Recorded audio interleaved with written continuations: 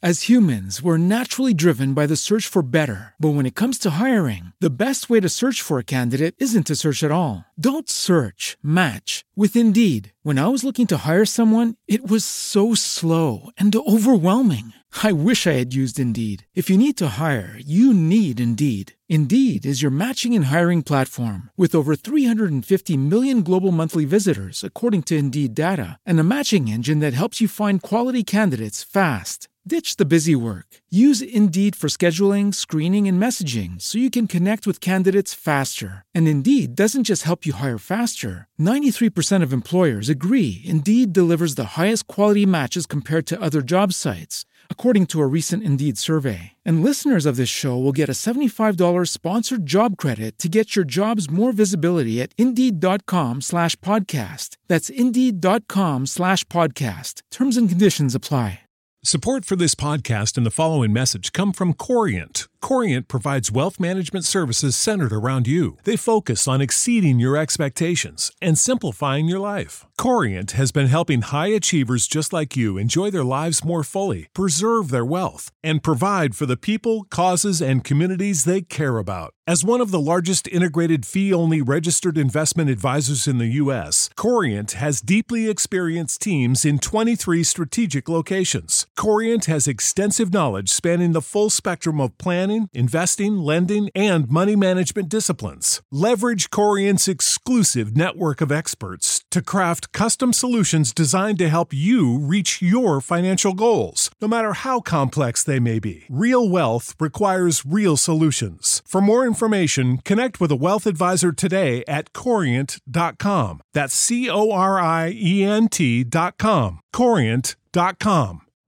You know how to book flights and hotels. All you're missing is a tool to plan the travel experiences you'll have once you arrive. That's why you need Viator. Book guided tours, activities, excursions, and more in one place to make your trip truly unforgettable. Viator has over 300,000 travel experiences to choose from. Everything from simple tours to extreme adventures and all the niche, interesting stuff in between. So you can plan something that everyone you're traveling with will enjoy. Real traveler reviews give the inside scoop from people who've already been on the experiences you're considering. So you can plan with confidence. Free cancellation helps you plan for the unexpected. And 24/7 customer support means you can travel worry-free. Download the Viator app now and use code Viator10 for 10% off your first booking in the app. Find travel experiences for you. Do more with Viator. Sick of being upsold at gyms?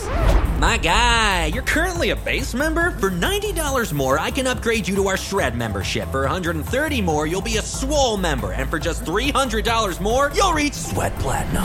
At Planet Fitness, you'll get energy without the upsell. Never pushy, always free fitness training and equipment for every workout. It's fitness that fits your budget. Join Planet Fitness for just $1 down and $10 a month. Cancel anytime. Deal ends Friday, May 10th. See Home Club for details. As you smell that? Yeah. What is that? Juicy apple? Yeah, it might be. No, I think that's Goldberry's river water. I'm smelling some firewood. From Fangorn Forest. Yeah.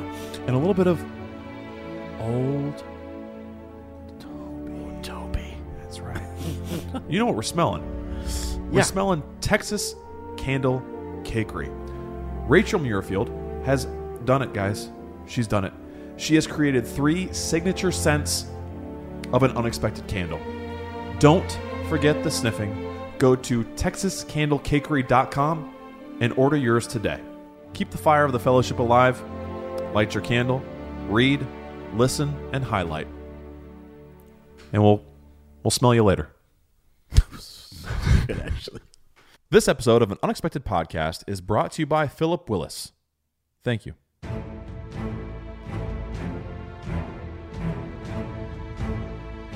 Hello, friends, and welcome to An Unexpected Podcast. I'm Ez. And I'm Lane. And we're talking Tolkien. We're coming to you from the Shire of America, the beautiful state of Ohio, in a little village called Amanda. This week, we're strapping on our floaties as we continue our reread in The Forbidden Pool as a part of our journey through Middle-earth. I feel those jets. It's really getting my back. Jets? What kind of pool are you talking about? It's a hot tub, isn't it? Gollum's in. Is he? I mean, think about the waterfall. It's going to churn it up. It'd feel like a jet. Okay. Maybe not. Ez, how you doing, brother? I am doing well. I have been well fed. I have been watered. You're taking my words out of my mouth. I'm sorry, but it's what you asked me how I am, and I'm great. I mean, we're sitting here. We're sniffing on. Don't forget it. That's right. Nicole, don't forget it. Emma Rose, don't forget Come it. on. Sniffing on one of Rachel's candles, little pumpkin cupcake thing that's just been burning cheerfully over here. We've got I'm still full. Yeah. From the very first night at the Village, guys. We went to the Village. We had dinner there. It's our Green Dragon forever now. And we're just sitting here dreaming of the show to come and the stories that will unfold. And Sarah's upstairs, Goldberry, the baby's gonna happen any moment. Any moment. And we're not giving birth at home. I was supposed to say this in a way that won't get me in trouble. Oh boy. I think I remember. She is in the early signs. She's showing early signs of labor. So by the time you hear this, we probably have had the baby. Dude, that's crazy. Because we're recording ahead. Wait. Can I make the announcement? So I want everyone to know that Lane, Goldberry, and I are having a child. And that's going to confuse a lot of people. Very soon. Goldberry told me I could say that, by the way. She said, yes, as you can claim that you are also having a baby. She got a good chuckle out of that. Well, but in a way, you kind of I'm excited. I'm really excited for you guys. So we'll see. We had a major discussion as to what would happen if we were recording, and she goes into labor. Would I be in charge of Winnie? Yes, I would. Could he handle it? That's up to you guys to decide. We'll put up a poll. I can send you some video evidence that might suggest that maybe he wouldn't be, but I don't know. I want to believe in my friend, but sometimes that's a little more faith than I have. I got it, my friend. It's Mission Impossible, but I got it. Yeah, even George Michael, he speaks about faith, and I don't have that level. Hey, wait, how are you? Are you good? Did you answer that? I did. Okay, I always feel bad when I don't ask. No, we didn't really even get into that yet. Here's something that could happen that's magical, though, Ezra. Here, lay it on me. Back up. What just happened yesterday means that we've got like maximum of 2 weeks before this baby's going to come. Now, guys, it might be far-fetched, or fetched, but if this baby is born a week from today, it will be March 1st. Yep. March 1st is Aragorn's birthday. Let's raise the ante a little bit, or up the ante, as they say. I'm not a gambling man. He's a rambling man. If this baby, yes, I'm sorry. Fast forward. If this baby's a boy, it will be named Vigo. If I have a baby boy named Vigo on March 1st, coupled with my beautiful daughter who was born on December 19th, I'm done talking. I'm done. We're shutting it down. Ez will have to find a new friend to talk to about Lord of the Rings because I will become. Yeah. That's what will happen. My words will be gone. It'll be too much for me to handle. So, if you're praying person out there, pray that doesn't happen because that would be too much craziness. I'm sorry. I hope it does. How are you doing? Fansmastic, my friend. I like that. Fansmastic. I am ready. I am so pumped about this. First of all, I'm super excited because we're actually recording a lot right now. So if all the show news doesn't work out, there's new stuff. Just know that we've got a baby coming, guys. We've got a baby on the way. Well, so. and the pattern we followed is wait until tomorrow and the news will come out. Oh yeah, exactly. The day after you hear this, the news comes out. Right. That's what happens. That's what happened. We're on we need to switch the cycle up. But I don't know. I kind of like it that way. It's fun. Yeah, that's true. Because then we get to hear what all of you say, and then we bring it into the book club. It's even better. Good point, actually. Yeah, because we've got a lot of neat stuff happening in the group and just out there in social media, breaking down these maps and looking at all the runes and all that kind of cool stuff. So, but so with that, I mean, should we jump into it? Yeah, like dropping eaves already. You didn't tell us how you were.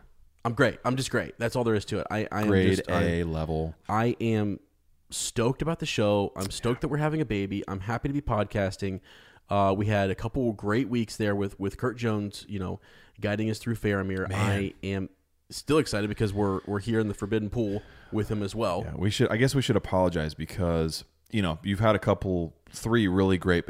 My mom was on here, and then Kurt came in, and they both stole the show, and now you're just left with us, and we're sorry about that. Yeah. And Bobby's not going to come save you. Bobby's back with the Riders of Rohan. He's not going to come in and save you from just the two of us. Just this, yeah. We're sorry, but this is it's, it is what it when is. the best leaves, you got the rest. You know what I mean? Yeah. And so that's what's going on. That's what's happening. But we're lucky to have you guys with us. And it's really cool because some of our patrons who are on Discord can jump on and they're listening right now, and it feels like they're actually in this moment with us. But we always envision you guys sitting in this cramped in this little dining room here in spirit with us as we adventure through Middle Earth. So it's amazing. So thank you for being here. We've got some Amazon show news. So last week we touched on some stuff, and now we're gonna kind of unpack it a little bit. Ezra's been dying to go really deep into this. Well, the one cool thing that was released that I think is amazing is the fact that, and I don't know if this is true or not, or if they're just hyping this up, and I can't remember if it was Jeff Bezos who said this or not, but Payne and McKay, our writers, our beloved writers, are supposedly working on the script in a room with an armed guard at the door. I want to believe him. Oh, I think it's true. I think it. the armed guard is the bounder on the edge of the Shire, and the two hobbits are in there scrivening away. Yeah. Scrivening. Do you think they'd let us, be a guard? Could we are there I mean, I imagine that as they're we're trustworthy. Remember how long we kept the Tolkien release date a secret? You can trust us. We knew about that biopic. You guys think we were joking when we keep said it secret. 6 months? No, we knew. Yeah, we'll keep it safe. We will. Yeah, so we listened to Gandalf. Dude, I imagine when I saw this and you were talking about it, I imagine them just locked in this room for not just like a couple hours. I'm talking days. They don't even leave. They just pass them food. Someone's sliding food under the door. It's like they're like locked in prison. And it's like the guards are like changing. Man, this is exhausting. These guys, I mean, wow. You think there are just maps all over the walls? Absolutely, too? I do. I think they're poring over the ancient texts. Dude, okay. And scrolls. Here's what they did. They got Weta to give them the set of the Gondorian library in Minas Tirith. And they're smoke bellowing. Oh, they're probably in robes. I mean, because they're huge fans, so they're also freaking out. Yeah. And I bet they've got their phones there. And I bet they're looking, they're going, okay, what's the Tolkien professor saying? Yeah. What's the Prancing Pony guy saying? Right. What are all of our uppers saying? You know they are. Loader on Prime. Dude. Loader on Prime. Thanks, Kurt. Okay, and that's a funny little side note. So Kurt, I don't know if you know this because I didn't. Kurt, you're amazing. You said loader, it made sense. All these years I've been saying LOTR, and I realized I should have been saying loader. Dude, that's a beautiful thing. I thought it was a Southern thing. I didn't know what it was. Tennessee twang coming in there. What did he say? Yeah, loader. And what? Is that like a lotus, but multiple of them? Dude, it was it was so funny because after Kurt left and we Lane brought it up today, he was like, "Did you get that?" I'm like, "Yeah, I'm glad we both were like playing it cool because it's so funny." Cover blown. So anyway, I love the image of them. They're so dedicated to this, and Amazon is so dedicated to this remaining as secretive as possible. Yeah. And I think it just plays into all these cryptic clues they're leaving us or not. How do we decipher all this, Ezra? I need a wizard. I need the flannel wizard. Help me. I'm just a hobbit. Help me through this. Well, dude, I'll tell you what I think is happening is that I said this back in the day. You brought this up to me before we started the show. The idea that I think there's just feelers out there. Yeah. Still. I mean, even though they're writing. You're like, wait, but they're writing. Yeah, but how far along are they? And who are they writing this for? They're writing it for us. Right. And so writing it for us. They want to see, number one, I mean, first of all, maybe if you need a little motivation as a writer, as a crew or whatever, and you're looking for, I mean, I know they want to market this and whatever, but this has got to be fun for them to sit down and just go. Can you imagine? Boom. Let's light up the Twitter. Boom. Let's light up the Facebook page. I mean, like whoever's working on this is just like, watch this. Yeah. Flip the switch and like, here we go. Boom. Yeah. It's on, man. It's crazy. So I guess at this point too, when this is out there, this episode, we might have some more answers. Yeah, exactly. So some of these questions you might be going, guys, we answered that, which is part of the fun too. You get to yell at whatever device you're listening to, so that's cool too. So, but you have some ideas. You've been digging deep on this. Well, I've really at this point we have 2 images, right? But by the time you listen to this, there's probably going to be a third. Yeah. So So it started off the 3 rings for the Elven Kings under the sky, and we just It was had a blank map, right? Blank map, right? And so then the next one that came out was the 7 for the dwarfs, right? Dwarf lords. And then we had some locations. Some white spaces. Yeah, that were starting to fill them in. Yeah. What became interesting is the absence of what we know as this classic, Third Age map. Some of the names weren't there. Things looked a little different. Yeah. And we're starting to ask ourselves, like, why is Gondor not there? Arnor, why is it not there? Where are these different places? So people start to ask the question, what time are we talking? Are we talking Second Age? Are we talking Third? I think a lot of people have been saying early Third. But I've seen some folks, some of these, heavy hitters, like I think last week I was talking about just the elf propaganda guy on Twitter, who there for a while at first was really believing it was a Second Age thing, and then has later kind of come back on, maybe it being more Third Age. Yeah. So, and we were talking about this being before Rohan, before before that was all set up. I mean, Errol was was it his father? Who was the who was remember the horse? The whole story with the horse, and how they rode forth to the aid of the men of Gondor. Yep. So, and how they were gifted Rohan because of that. Exactly, because of that aid that was given there. So it was neat because just last week we were talking with Kurt about high men and middle men, men of Twilight, and all of that was coming into play. So I feel like that actually was really a kind of a cool connection to where we may be, taking off with this. Yes. I was reading way into the idea that there were the 3 rings that were given to the Elven. To the elves. What were your thoughts there? Well, because I was thinking that we were going to see possibly them being forged or created, the forging of the rings. Yeah. Yes. Right. So that was intriguing to me. I haven't seen a lot of people. Did you have any more on the rights? Because I don't know how far back we can go. Yeah. Well, so and that's part of the conversation that people have been having. They're like, so this map helps us pigeonhole a little bit an era, but it also has raised more questions, especially with the whole idea that so this whole time we've been told the first major plot news we were given was, hey guys, we're telling you it's going to be about young Aragorn.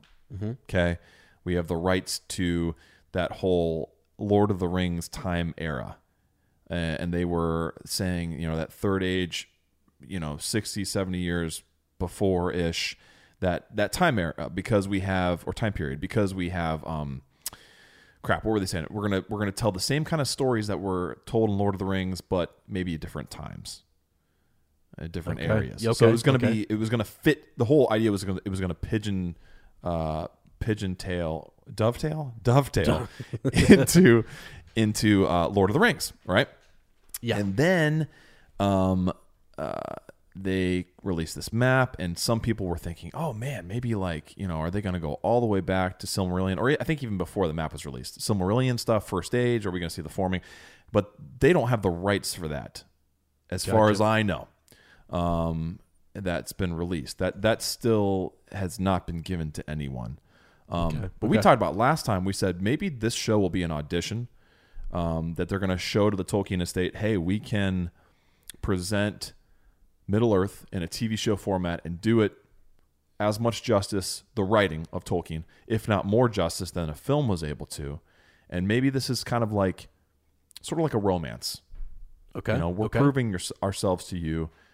Maybe you can release more rights to us. Maybe we can explore more of Middle-earth. Maybe this is the vehicle that best suits the writing of Tolkien. So they don't have the rights for that. They can't go all the way back. And plus, I think when people saw the map, they're like, okay, well, the world is shaped differently, so it's got to be end of second, beginning of Third Age, whatever. Yeah. So yeah, it's wild, man. It's wild, and I didn't even notice, dude. Yeah, didn't even notice the Kalinardon. Is that how you say the Kalinardon? Yeah, the when Rohan was a province of Gondor. I didn't even notice that until someone pointed it out. I was like, oh my gosh. I mean, that's just how I'm blown away that we're even getting anything.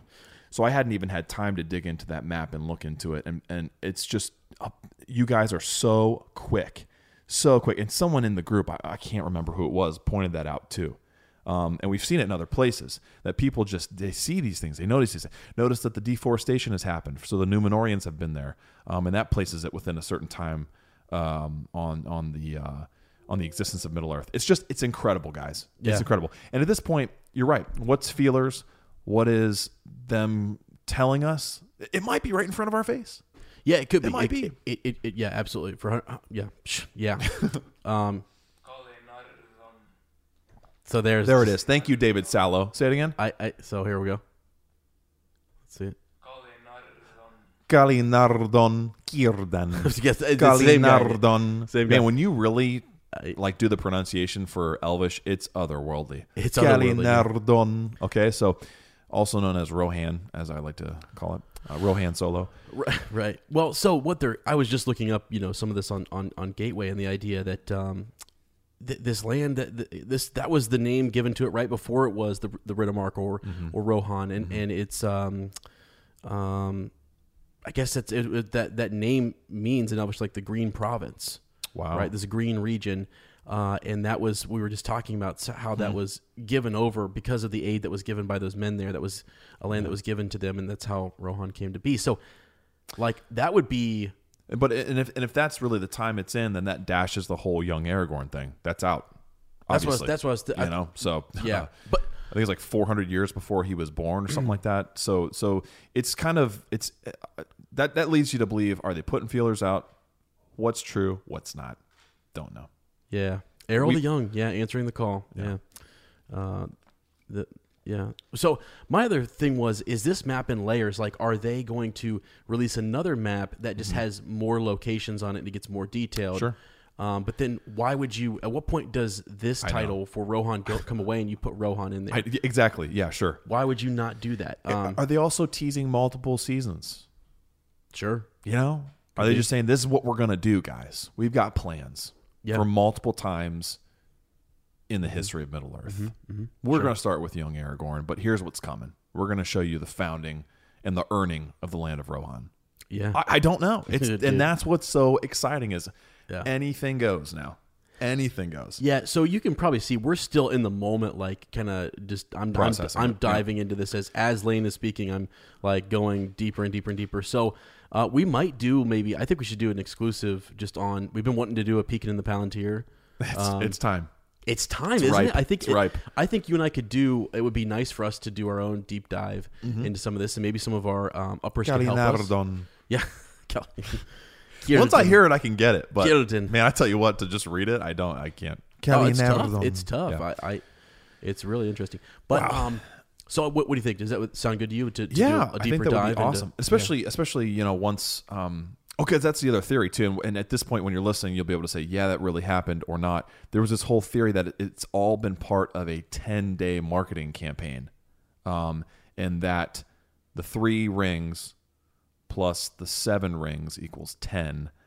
And then will they go 9 after that? I don't know. But the whole point was they released the map with the line 3 elven rings, and then 3 days later they released the map with some of the names filled in with the 7 rings. Okay. And that means that that following Monday, February 25th, we'll know if that's true or not, because there should be another picture or line or plug or something. So at this point, you'll know if that was true or not. Yeah. But that's also a theory that's out there floating around, which is pretty exciting. So, but yeah, that would be cool to, maybe in a week or maybe after the baby's born, we can sit down and have a little break and just kind of talk about, and look at, and then just even throw out our crazy ideas, like, that are just wild. That don't really get me. And actually, at this point, there's so little there with the map that, there's a lot there, I guess, if you really have studied it and you're looking at some of these ancient names and stuff. Man, I think it can. There's still a lot. There's up for interpretation right now. for Yeah. sure. So, anyways, Okay, so moving kind of on from that, a while ago, this is just something that's been on my mind. Mike Charles brought up, who would you like to see? Because music is such an important part of Middle Earth. With the films, Howard Shore transported us with his soundtrack. All of us will throw that on and listen to it at different parts of the day and throughout our lives. That music has been very important to all of us. So he brought up a while ago, who would you like to have compose these shows? And he brought to the forefront Jeremy Soule, who is the composer of the Skyrim video games. And yeah. I'm not a big gamer. I've never actually played Skyrim. Yeah. So I was like, all right, no, I don't really know. And I didn't even realize that we had played soundscapes before from Skyrim. We have. And I have on Amazon Prime Music have downloaded one of the Skyrim albums that he produced, mixed in with the soundscapes, and his music themes come in and out of it. You've been listening to it, and I listened to it for like I think it was like a 3-hour compilation. Yeah. I put it on my classroom the other day. Kids were more mellow. I was more mellow. Yep. And at the same time, I was filled with excitement and wonder. And I'm sitting there listening to it, and I'm like, it feels like Middle Earth. And it feels like a Lord of the Rings TV show. Yeah. And the dude makes captivating music.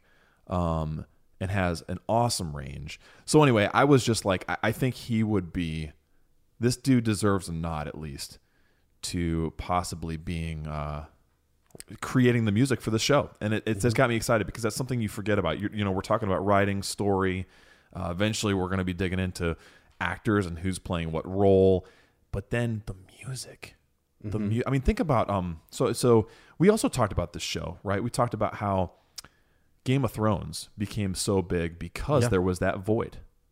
We talked about, Lord of the Rings came out and made fantasy popular and mainstream. Yep.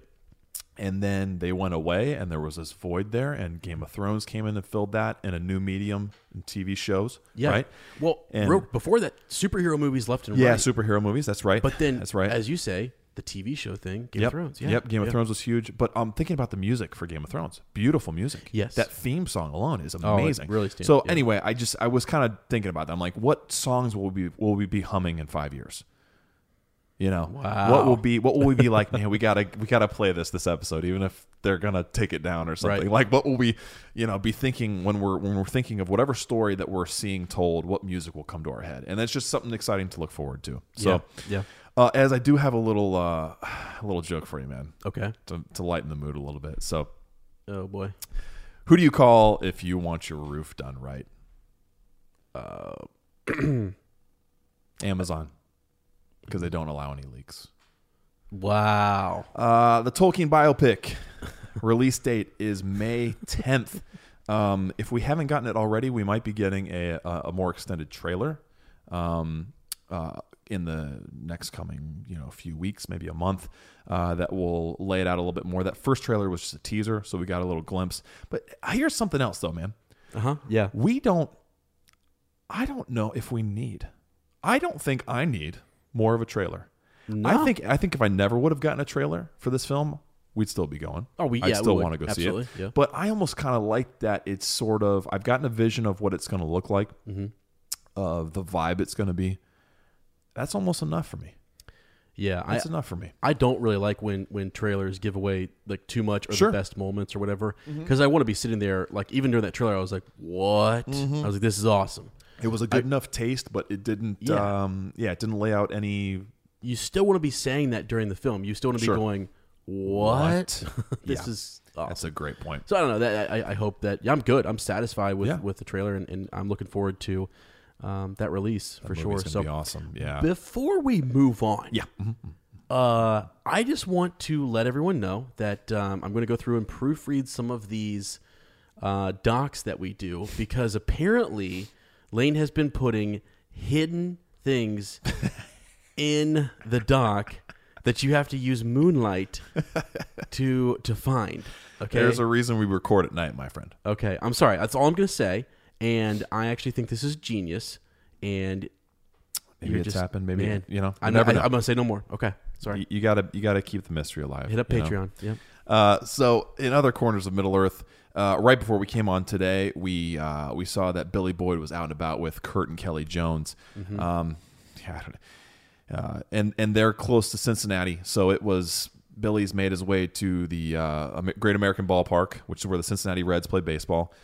Don't know how I feel about that as a Cleveland Indians fan, but that's okay. And also went to, what was it, Big Fatty Burgers? Oh my gosh, it sounds was, like Fatty Bulgers. Fatty Pizza and Whippy's. The name, guys, you're going to see Chubby's Pizza Chubby's and Whippy Pizza Dip. and Whippy Dip. Yeah. I just want to go to see the sign, but Kelly's got it out there. But Billy's having a great time with the Joneses, Faramir and Eowyn herself, and he'll be rolling on, guys. And Billy Boyd is retweeting those. He's liking the photos. It's amazing what you guys are keeping alive. It's pretty cool. Real quick, I think it's headed to Terra next. By the way. Oh, nice, awesome. Yeah. Okay, so perfect. The second annual Long Expected Party has been set. We talked about that a couple episodes ago, September 21st, 2019. That is a Saturday. We talked about possibly having the studio done by then and kind of christening it by having all of you who are able to make it there come in and record a little bit. We might, set them up and start rolling for 3 or 4 hours. Who knows? Just have people in and out of the studio and just kind of have a blessing for it. It's going to be really cool. Yeah, that'd be awesome. But people are I don't know if you saw it, Erica Barnes. She's got her room at the Dunford. She's already, I know. The bed and breakfast across the street. So I think they only have like 2 more rooms. So if you're this looking, time, can we actually go take a look around? We didn't get to go in there last time. I kind of feel like that is the actual bag end. Yeah. Because I've never been in there and I always want to know what it looks like. Yeah. But she stayed there last time, Erica, for the first annual, and so did Kurt and Kelly. Yes. And so hopefully Kurt and Kelly jump on their room, because if not, there's only going to be one left. But if you're looking to stay somewhere, and that's something else, guys. Goldberry has put out the idea. Oh yeah. That if you can't find somewhere to stay for a hotel, and the weather's right, and you want to bring a tent, she said the backyard is open for camping out. Right. Now, I don't know how I feel about a bunch of dwarves coming in and camping in my backyard. Yeah. But Goldberry says it's good, and so it's good. No, I'm just kidding. Of course you can do that. So anyway, if you want to come bring a tent and stay in the backyard, well, just be warned. I just love it. It's awesome. I do. There's open a dragon in the garage every morning. I do open with a rooster crow. So be ready. All right. Okay. So that's coming up, guys. Very, very exciting. If you can make it, please come. We want this to turn into something where we have to rent a field out. No joke. Absolutely. It's a great way to celebrate Bilbo's birthday, and we're looking forward to seeing all you guys out there. Yep.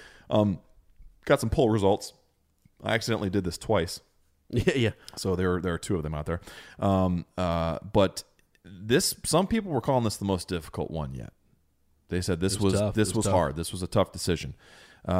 If you had to place your future into the trust of one pure-hearted companion, and you had to choose between the 2, your partner would be Sam or Faramir. So it's messed up. I can't believe you did that. It was. I'm sitting here thinking about it now. I'm like, that is really cruel. That's wrong. So Sam got a majority of the votes. I don't even know how to read this. So I'm going to read the first poll and then the second one I posted. The first one got 131 votes. Mm-hmm. Sam won 70% of those, and Faramir 30% of those. And then the second time was higher up in the feed, so most people voted on this one. 347 votes, Ezra. It's crazy, man. Guys, I love this. Like I said before, I remember when I used to geek out over 80 votes, and now that's quadrupled or whatever. Yeah. 347 of you voted. 67% said Sam. Faramir had 33% of that vote. So actually, Faramir got more than I thought, because everyone loves Sam. And he is the perfect companion. But people had great comments. They were saying, like, people who were defending Faramir were saying, Sam's great, and it depends on, I guess, where I'm going into. But if I need someone to do battle for me, I'm going with Faramir. Oh, yeah. If I need someone who's going to keep me straight and keep me from descending into evil, I'm picking Sam. Right. So a lot of people were, as you said, down in the comments saying, I'm not choosing. Right. Too hard. No, I'm out. I'm done. Can't do it. So that's a fun way to engage. It's really, really cool. Yeah. We had a bonus poll. Travis Sigler and Weird Leather and Meadery are going to be releasing in the not too distant future a mead that is dedicated to our beautiful book club. So this got us really, really excited. It's crazy cool. And he said, hey, let's put it to a vote. Let's see what people want to name it. Yeah. So we put it out there. We said, select from the following or comment with your own name suggestion. If you like someone's comment, it'll count as a vote. Okay. So we had the ideas for Don't Forget the Sipping and Bjorn's Bees batch, kind of like Burt's Bees, I guess, which would not be nice to drink, but it's the only honey related thing I can think of. So 166 of you voted. 51% said Don't Forget the Sipping. 49% said Bjorn's Bees. So split like right down the middle. That's tough. Yeah. Don't forget by a hair. Had some great comments. You guys have better ideas than we do. Cameron Wright said Meads of Moria. And he got 21 likes on that. Yeah. Brandy Buck Brews, Elendil's Elixir, and Mug of Metaseld. Thomas Nelson said the mead of Elendil and one mead to rule them all. Mike Charles said Meathrander mead. I mean, like, come on. You guys are killing it. Kurt Jones said Brave and True. Yeah. Which I think we need a beer named that. Yeah. I like that. And Santeri said Melon Mead, which wow. I'm digging. I think Sheriston had one too. Oh, crap, and I can't find it now. Well, but it was awesome. Yeah. It was excellent. So all your guys is go in and vote there if you want to. Also, remember, if you want to get an Unexpected Podcast coaster, that promo, Travis has let us know, will be around forever. So if you want to order one of those, go to the website, use the promo code UPWYRD, UPWYRD, and you'll get, I think it's like $10 and free shipping on one of those. I can't totally remember, but it's a discounted rate, and he'll send it to you, and it's they're cool coasters. We're seeing them floating around. They're pretty awesome. They're awesome, yeah. And thanks, Travis. Those guys over there are been real cool. Just nice to kind of get to know them, and I don't know, man. Lane and I were talking the other day, the excitement and the passion that he has for what he does, and stuff. And they're really, he's really, really good at it too. And I know he's trying to campaign to get on that show. On the Loader Amazon show. So if he's got something going, and we need to share that and tag him on Facebook as well. But he's doing something there. If you want to go support him and do that, that would be awesome. But the stuff he's produced is unbelievable. I mean, so cool. Good on him, and thanks for the support there, brother. Yep. All right, man. We are into the reread. Holy crap, man! This is crazy. So, I need to get my floaties out. Get them on. You got your bathing suit? Get my bathing suit. Do you go nude?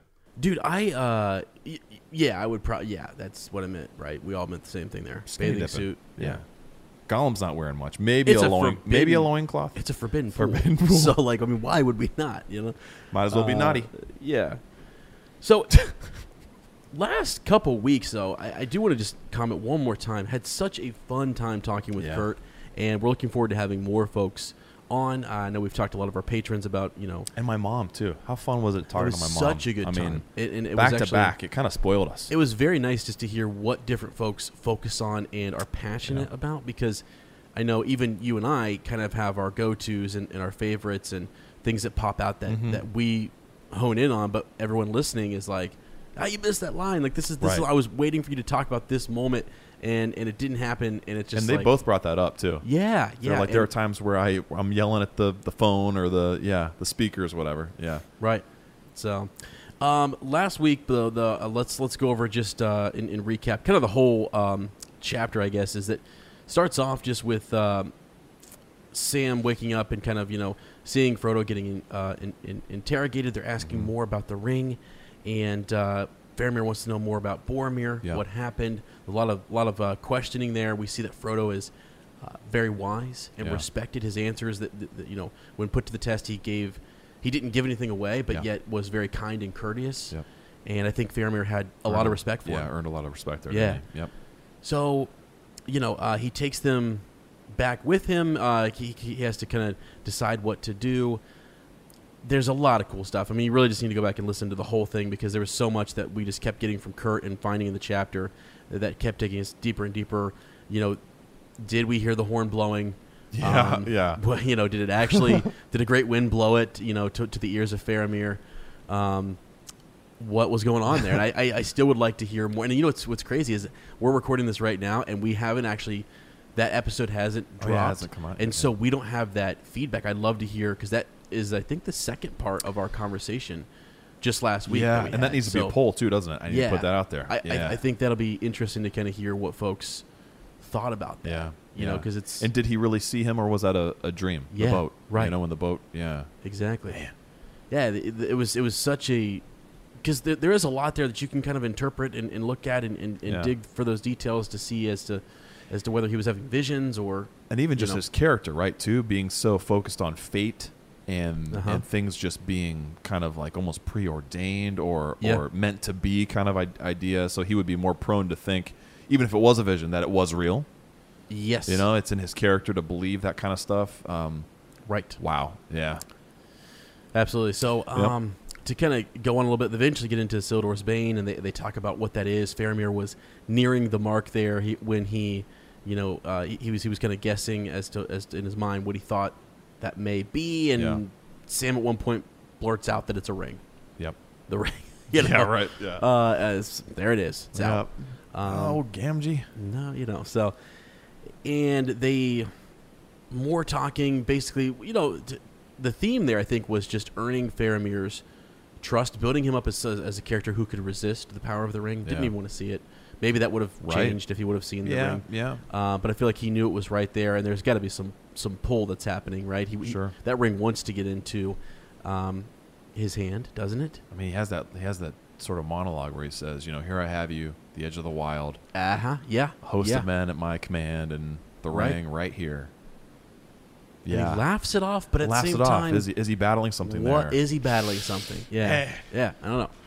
Tolkien, you genius. Yeah. So, anyways, Faramir is shocked to find out that his brother had been a little bit guilty just in how he approached Frodo. Mm-hmm. And we had a really good conversation with Kurt about what was it in his vision? How did he see Boromir's face? And what was it? You remember I had Kurt kind of looking up there last week. What was going on with? It was like sweeter in death than it had been in life, or whatever, right? Yeah, he was more at peace. Like exactly. He died in good terms. He died in the light. Himself. It was what I think of it is like if he did a dark deed just beforehand, he redeemed himself and died in the light because of what he saw in his vision. And that made me feel good to hear, because think about that, not knowing what happens to your brother out on the battlefield or wherever he went. You've lost him. What was the last thing that you said to him? Sure. Did he die in the light? Did he die in darkness, alone, with companions? All of that. Right. Yeah. So we'll get more on that later, but it was neat to kind of have that that thought from Faramir and his vision. So at the very end, Frodo just kind of collapsed with they're exhausted. They're catching up on sleep. This is a good time for them to get provisions and get caught up. And so then they end up going to bed there, and Sam expressed his newfound trust of Faramir. So when Sam trusts you, and he's the one keeping an eye out for Frodo, right? And he's watching this guy, watching how his master's being grilled in a sense, and had a lot of respect for Faramir in the end there. So and kind of sees how similar they are as characters and people. Okay, so the summary for this chapter, Frodo's kind of woken up middle of the night by Faramir, who needs his advice. Takes him to this cliff that looks over the waterfall into a pool, and there's this creature down there. It's in the pool. Not allowed. Shouldn't be there. Should not be there. On penalty of death, actually.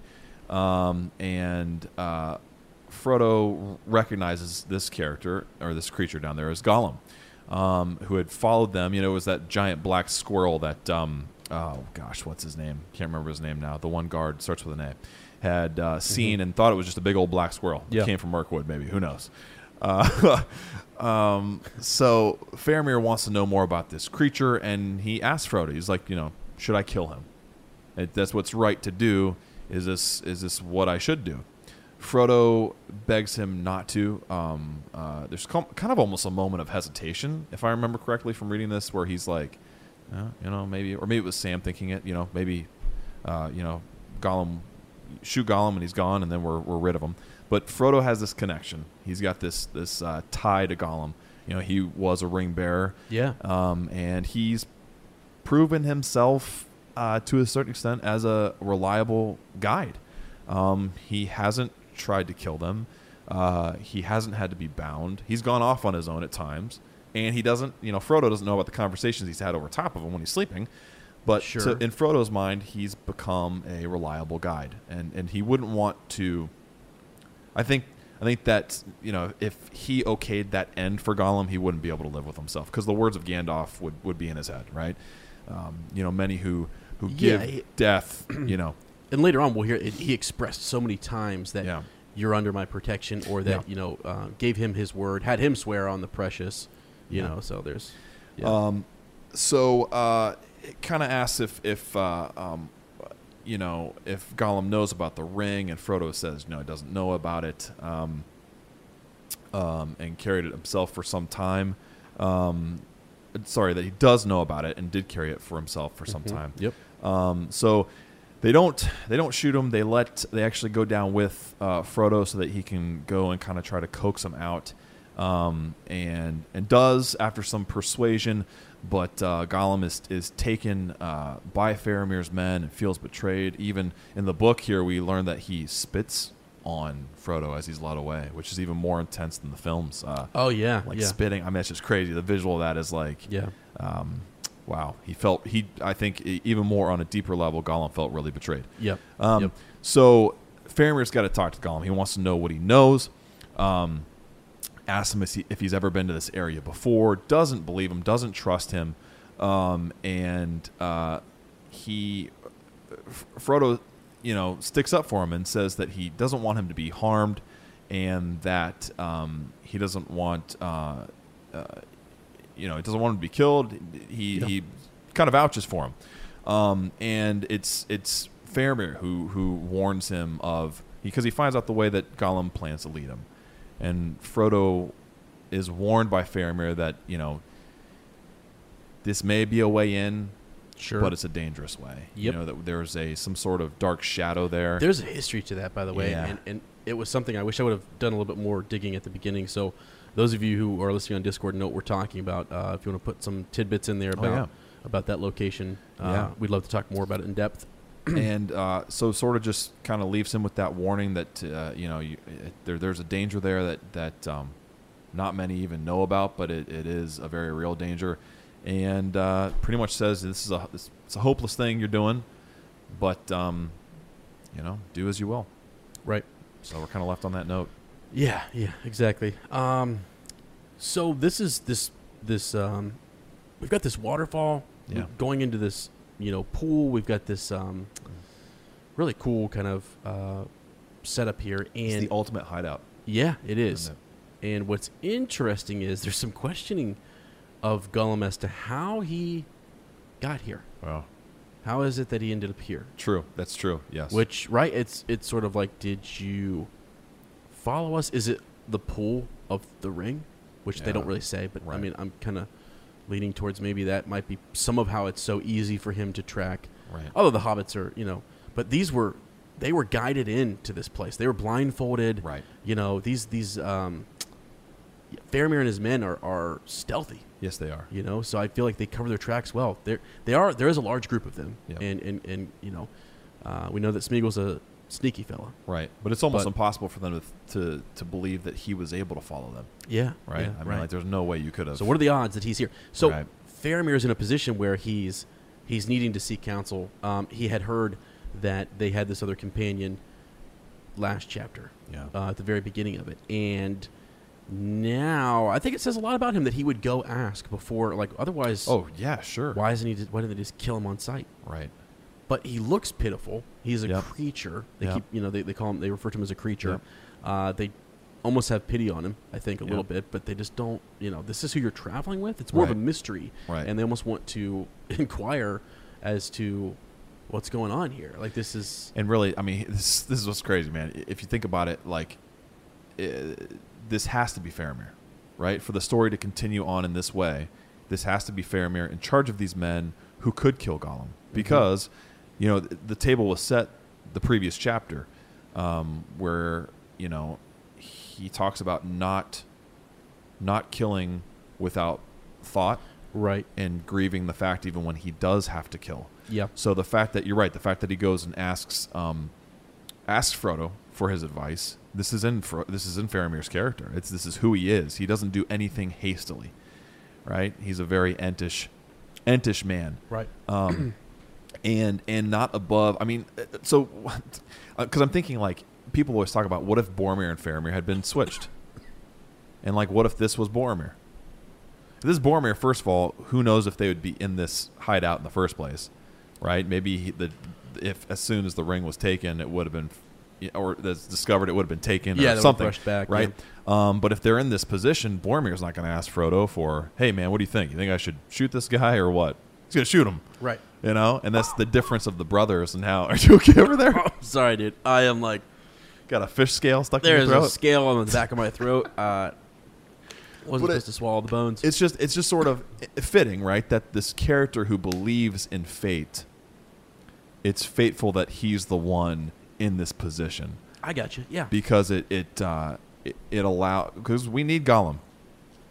Sure. We hate that fact, but we need Gollum. And spoiler alert, you know, we really need him. If not for Gollum, the story doesn't end so happily. Yeah. And I know that the way it happens isn't enjoyable for our characters. It's painful and hard, and a lot is lost in the end. But without him, yeah, we need him. Absolutely, yeah. So just to kind of the beginning bit here, it is beautiful. There's this they talk again about the waterfall and the dazzling pale light. Yeah, veil of silk and pearls and silver thread. It's referred to as a curtain, gorgeous. Right? Yep. So and they're kind of dreamy, waking up out of the sleep. You know, Frodo goes first. We really see it from Sam's perspective as well. So he rolls over and sees that his master is, you know, gone with Faramir, and so. Isn't it crazy too? I'm going to go back as you're coughing. Mackerel. I'm going to go back to the first line because I think it's really powerful. When he awakes and he sees Faramir bending over him, and for a second, old fears seized him, and he sat up and shrank away. Mm-hmm. You can just visualize this, and you can imagine. I mean, you know, he's thinking Boromir, and how Faramir just says, "There's nothing to fear. Don't be afraid. It's okay." Yeah. I just fall in love with this character more and more. It's like I've overlooked him in the past, probably because I'm so in love with Aragorn. He's my favorite, but Faramir reminds me so much of Aragorn. Yeah, he does. Yeah, he does. Like when we first meet Aragorn, he's Strider, and he's sort of this. Who is this guy? He's rough around the edges. Don't really know what to think about him. And then we realize, like, his heart is shown again and again and again. Faramir, because of his association with his brother, we're sort of afraid of, and we're not really too sure about. We're apprehensive, and through his heart again and again. So they parallel each other that way. Just unbelievable. Yeah, unbelievable. I'm done. I quit. I'm done. You're done. You're out. That's unfortunate because I have a fish scale stuck in the back of my throat. You can't breathe. And I can't breathe. Or swallow. It actually does feel like there's something lodged in the back of my throat. There might be. So weird. French fry. Anyways, so one of the things that I was noticing at the beginning here, you said it is the watchfulness of his men around this area. Yep. And I think the guard you were looking for was is it Onborn? Yeah. Right? Mm-hmm. Yep. And so he's the one who kind of notifies them, and they go down with him. They see that it's Gollum in the pool there, and they say they can take him out. I mean, they I think Frodo even has sort of an option here, right? Like if he doesn't. Yeah, I remember like a moment of hesitation almost. Yeah, shall we shoot? Said Faramir, turning quickly to Frodo. Frodo did not answer for a moment. Right. What? I think he's maybe in shock too that he's like this is happening. Is there a part of Frodo that wants him dead though too? Is there a very small part?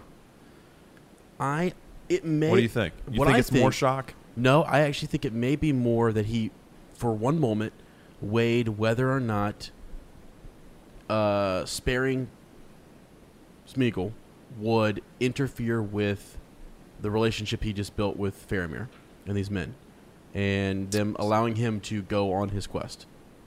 You know what I mean? That's maybe that's because of the nature of Smeagol and just how he looks, and he looks like someone that that if he were crossing their land, they would have killed him. They kind of say that, that he would have been, dead. And the only reason they're hesitating now, the only reason, is because of what Frodo had said when they were in that crescent, moon-shaped little session that they had at the beginning of last chapter. Yeah. So, I don't know. Maybe you're right though. Maybe that there is a moment where he's kind of thinking.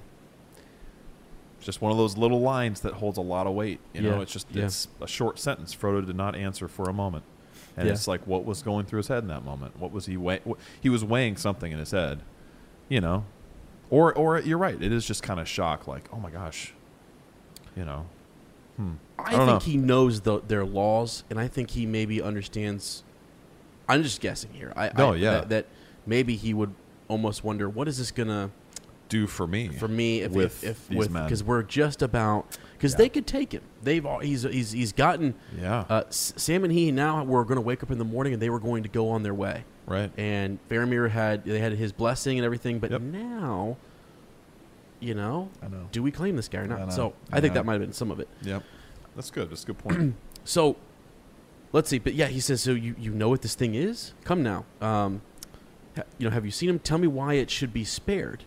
And so he kind of goes on. They talk about just where they had seen him, his ability to slip past them and to sneak around and to find this area, right, that they're in. And that he might not even know that they're there. Right, yeah. He says, that your men are so well concealed here, he might not even realize that he's wandered into this place. Right, exactly. Yeah. Exactly. So, yeah, he's here to eat and catch these fish, right? Right. So, yeah, he is lured here, you say. Faramir said it in a low voice. Does he then know of your burden? And the way they're discussing this, too, is so tactful. Yeah. He doesn't want a lot of men to know about this. No. If any, because what would it do to their hearts? What could it do to their hearts, and would they seize it? Would he have some sort of mutiny among his own men here? Yep. So yep, absolutely. Yeah. So it is precious to him. But I did not speak of that. What then does the creature seek? And Frodo just says, fish. Look. Mm-hmm. But I think Faramir's onto something. I think Frodo's kind of covering there. I think that he could have... Because he's shocked to realize that he bore it. Yes, right? he is. He bore it himself for many years. He bore it, said right. Faramir, breathing sharply in his wonder. This matter winds itself ever in new riddles, which I think is cool. He's talking about riddles while looking at Gollum, which is how he got how he lost the ring. Yeah. Or how Frodo got it in a way. Then he is pursuing it. Yeah. So crazy, man. He has to go on to kind of explain that he's my guide, and then they have to get into this, back and forth as to where they're going, and why they, how do you get into Mordor, and this creature is leading them. You'll find here in a second. We'll get into the treacherous way in which Faramir believes they're being led into a trap, and that he doesn't trust Gollum, so. Yeah. There's that, but knowing that he's their guide, it just sort of says that this creature is bound to him.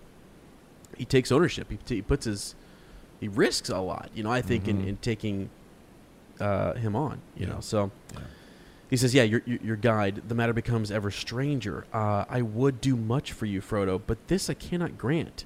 To let this sly wanderer go free at his own will from here, to join you later, if it please him, or to be caught by orcs and tell all he knows under threat of pain. So he's got a lot to think about. Faramir's not. It's not just really about this creature. What if he gets free and he lets people know? It's dire times. There are armies marching and setting up shop there in Mordor. Yeah. And he's seen that. They've just ambushed a group. So so he actually sends Frodo down, doesn't he? Yeah, it's also crazy too when Frodo's kind of talking him out of, because Anborn's like, "You got to shoot him, sure. Captain. We have to, right?"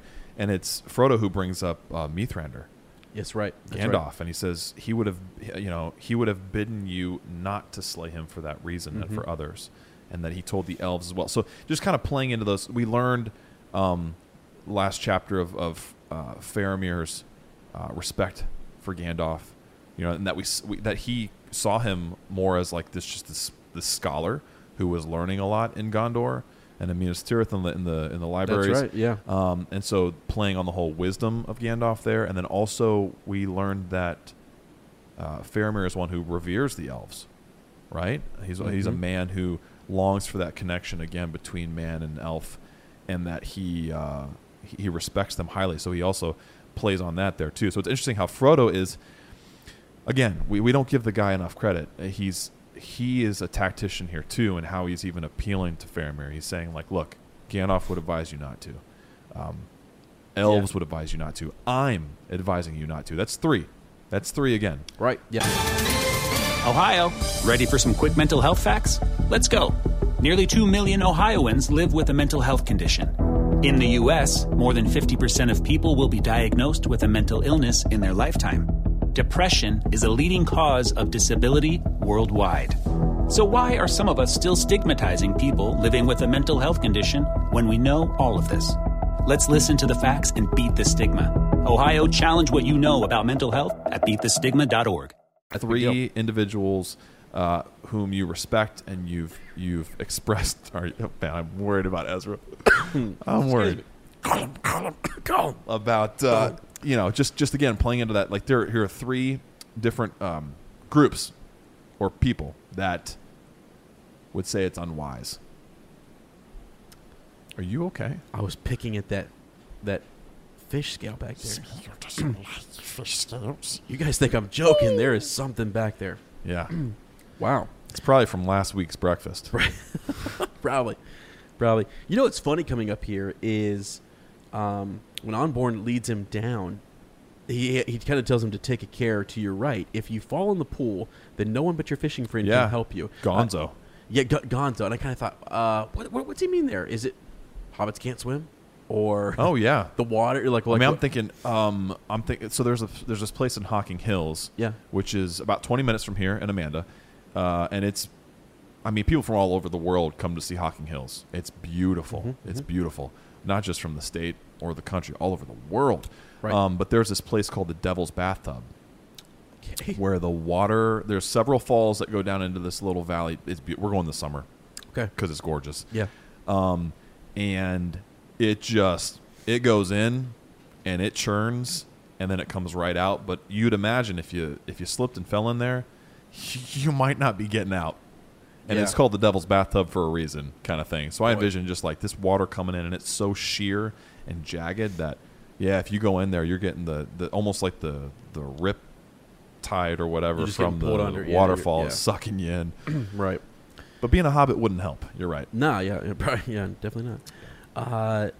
So as he makes his way down, we kind of switch into this different voice. We hear Gollum speaking, and he actually, this is what kind of lets you know that he doesn't really know the hobbits are right up there. No, does he? No, I don't think so. The men, I don't think he does either. I think he's followed him to a certain area. Yeah, and he's literally just hungry, so he's found this pool to go. He doesn't know what he's doing. He doesn't know that he's that close to peril. I don't think. No, I don't think so either. Or he would be, in a different state here. And that's what makes the treachery almost harder.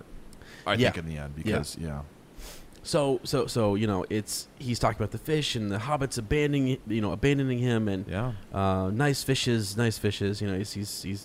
He's having a good time. He's happy, but he's also, where are they? Where did they go? So I feel like he is drawn here. I feel like there is some draw, some power, some other power at work that brings him to this point. But and maybe he knows around about where they're at, so he's still in that same vicinity. But anyways, So Frodo ends up actually talking to him and says, Smeagol, he said softly.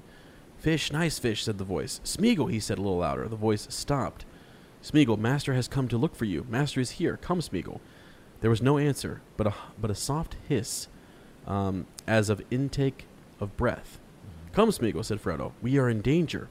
Men will kill you if they find you here. Come quickly. If you wish to escape death, come to Master. And he's not happy. He's, So Master can wait. Smeagol hasn't finished. He's trying to get his fish, right? And he's trying to explain to him that there's no time. It parallels actually the next chapter coming up where Smeagol does the same thing for Frodo and Sam later on. But so there's no time. Bring the fish with you. Come on, try to get him out of there. He makes 3 appeals. He makes 3 appeals. Oh, there you go. He makes 3. Yeah.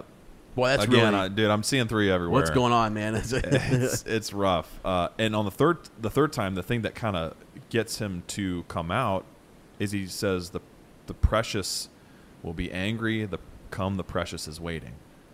Yes. Kind of using that almost as bait. It's like against him. Yeah. It's like when you're trying to. I don't know. And it talks about him when he finally does come. He's crawling out on all fours like a dog who's done something wrong. And you kind of think about that. You're like.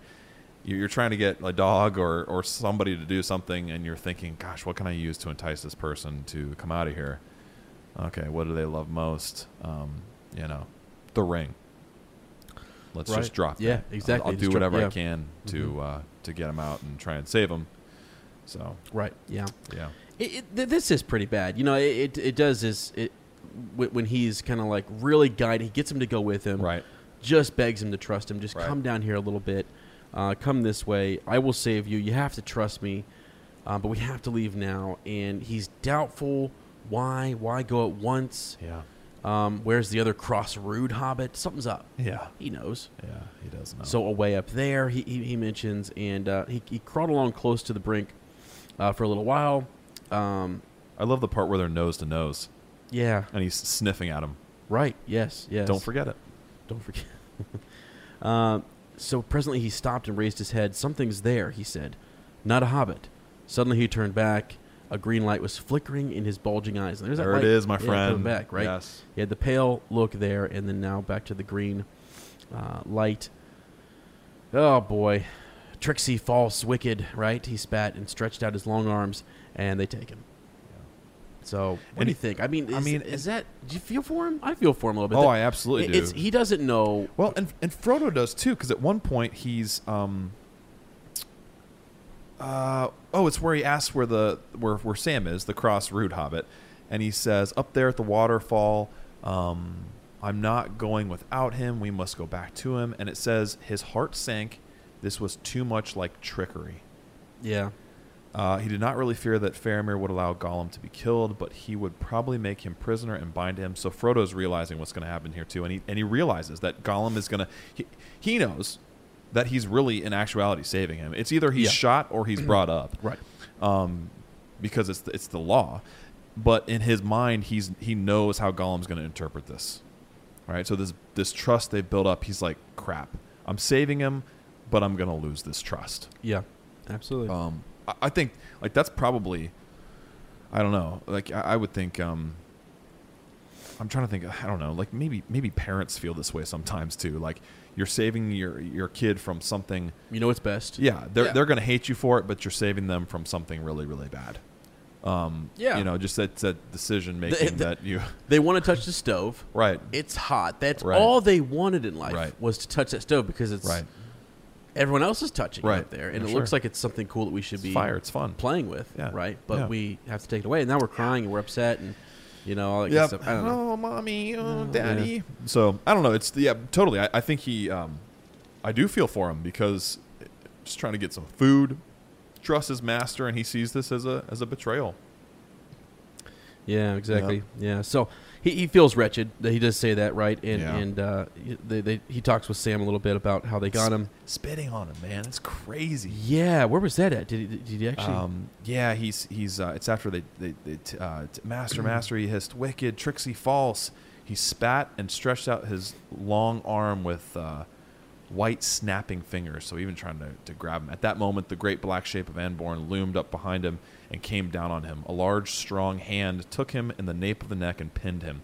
He twisted round like lightning, all wet and slimy as he was, wriggling like an eel. Also, he's compared to a frog earlier. I always think of Jen Shepherd because she talks about the animated Hobbit where he looks a lot like a frog. He does, yeah. But biting and scratching like a cat. The comparisons to all these different animals, it's crazy.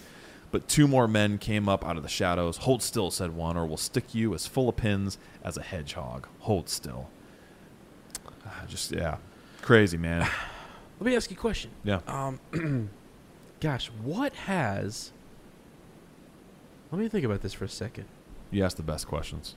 What has Gollum done wrong? What are his crimes against... so far? I mean, just in general. I know we've talked about this before. So what when he has got he the done ring, wrong? At this point, when he as got a the ring, reader, I know that there's a backstory, which we get in the films. Yeah, right. Well, and Gandalf even at the beginning. Oh, right. That's right. But I think because I think we talked about this before, and when Gollum got the I guess he did murder his cousin. That's kind of bad. That's what I was trying to. That's kind of bad. But But after that though, what he did with the ring is he destroyed himself. Yeah. Or it destroyed him. He allowed himself to be destroyed. He didn't go out and like kill people or try to take over lands. So I see what you're saying. Like in terms of having the ring. Yeah. When people have used the ring, it's not the worst. I don't know. Yeah. Well, that's what makes him pitiable. The reason I asked the question is because, Gollum says that the cords hurt us. Yes, it does. It hurts. We've done nothing. Yeah.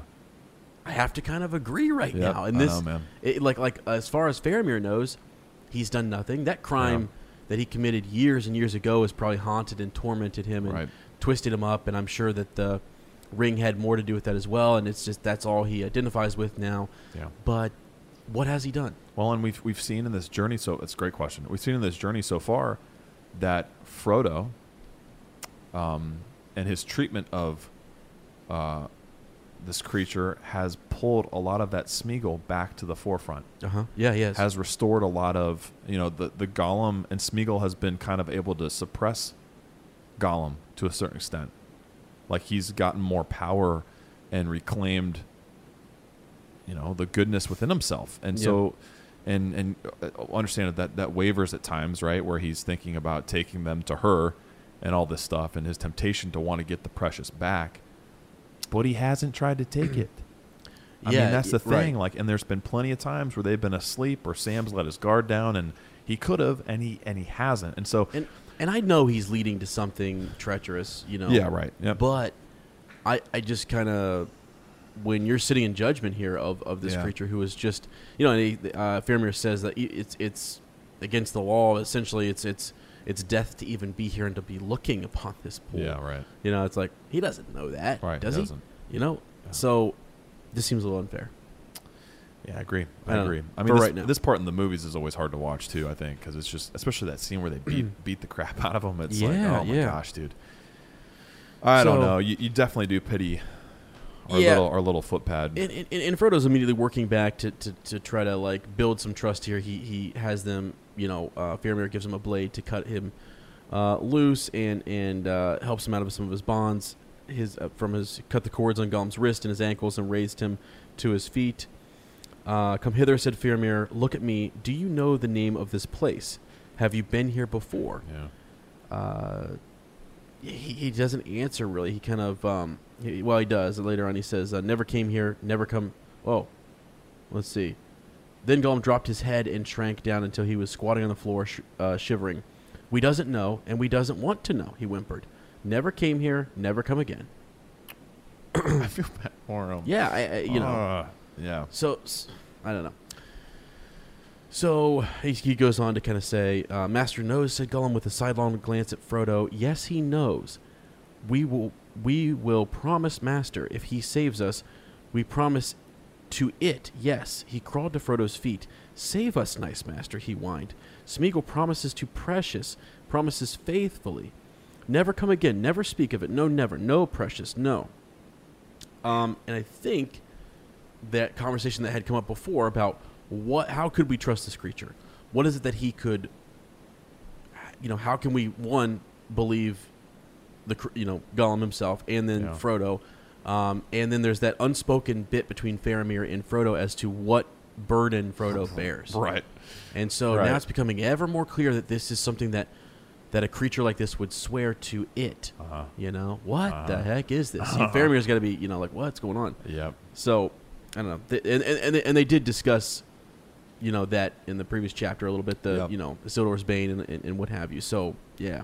But I love too how he appeals to Frodo. He says, "Are you satisfied?" Yeah, that's a lot of respect, right? He's just gosh, his character is unbelievable. And just thinking, he doesn't have to. He's asking. First of all, especially thinking about like what the rest of the world thinks of hobbits. Yeah, right.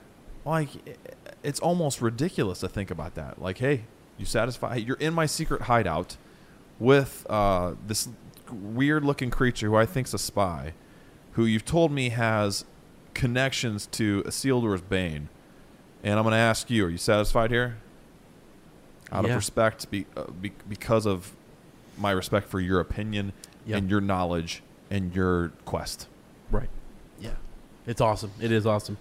What do you think about this? The declaration that he makes, as you know. So finally, he's satisfied, right? And he says to Frodo, freedom, of freedom, right? I declare you free in the realm of Gondor, to the furthest of its ancient bounds, save only that neither you nor any that go with you have leave to come to this place unbidden.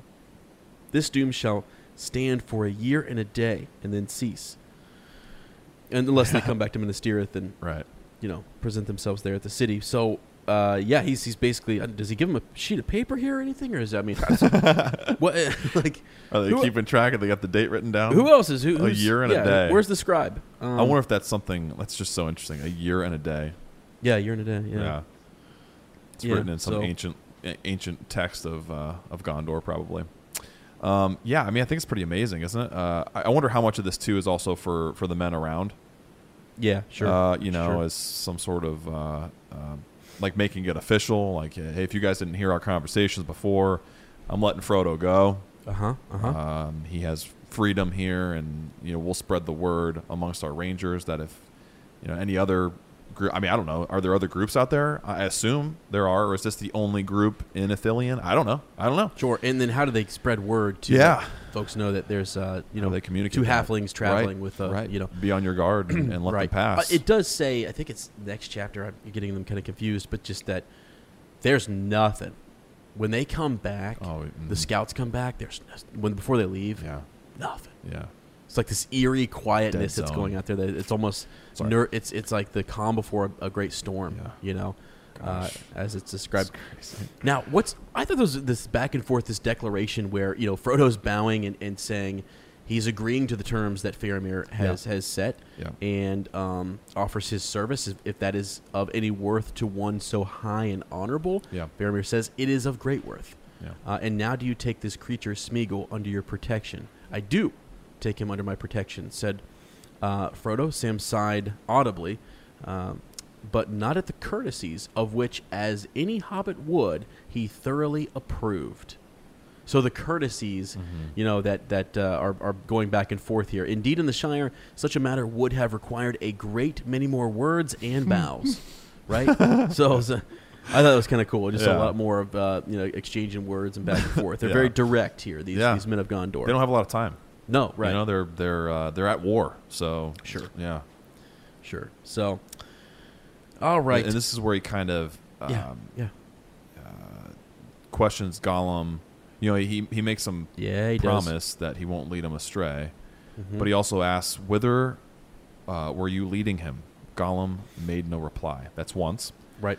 This I will have not secret. I will not have secret, said Faramir. Answer me, or I will reverse my judgment. Still Gollum didn't answer. It's twice. I will answer for him, said Frodo. He brought me to the Black Gate as I asked, but it was impassable. And then Faramir says, there's no open gate into Mordor. You can't get there. The nameless land. Seeing this, we turned aside and came by the southward road, Frodo continued. For he said that there is, or there may be, a path near to Minas Ithil. Minas Morgul, said Faramir. I do not know clearly, said Frodo, but the path climbs, I think, up into the mountains on the northern side of that vale, where the old city stands. It goes up to a high cleft, and so down to that which is beyond. And he says, do you know the name of this? Yeah. And Frodo says no, and Gollum finally answers, it is called Cirith Ungol. No, I'm sorry. That's Faramir that says it. It is called Cirith Ungol. Is that not its name? And Gollum's like hissing and muttering to himself. Right, as he's saying he's it. like, I'm caught here. Right. This Faramir ranger knows. Yep. And this is where Gollum kind of says there's no other way. Master says he has to get in, so we must try somehow. There is no other way. No other way, said Faramir. How do you know that? Yeah, and who has explored all the confines of that dark realm? So kind of questioning, like, how do you know so much about ins and outs of Mordor? Yeah, up Gollum. until this point, that is the thing. He is, up until the very end, before when they leave, he is trying to figure out who they are. Yeah. What is going on here? You know, because Frodo hasn't given up everything. Right, true. That's true.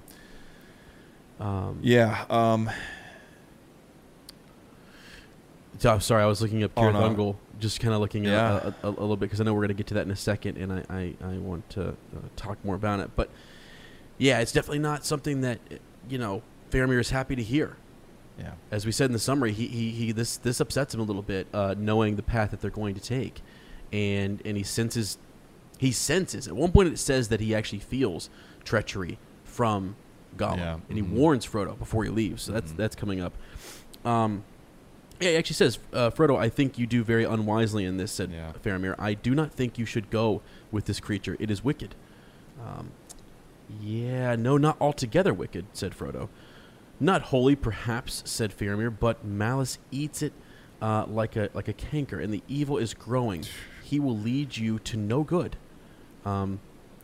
If you will part with him, I will give him safe conduct. So now he's saying, look, this is bad, and I don't know what's going on here, but here, if I have to, I'll give him safe conduct. If it's about his safety, and you're worried about, someone killing him, I'll guide him to the points of the border on Gondor, wherever, we want to go there, and I'll send him off this direction, and you guys can go your own way. So he's very concerned. And Frodo says, he wouldn't take it. He wouldn't take your guidance, and that no matter where you take him, he'd be pulled back to me. Yep. And so it's almost like Frodo, I wonder if that also is in Frodo's decision making. He's like, I'd rather have him close by.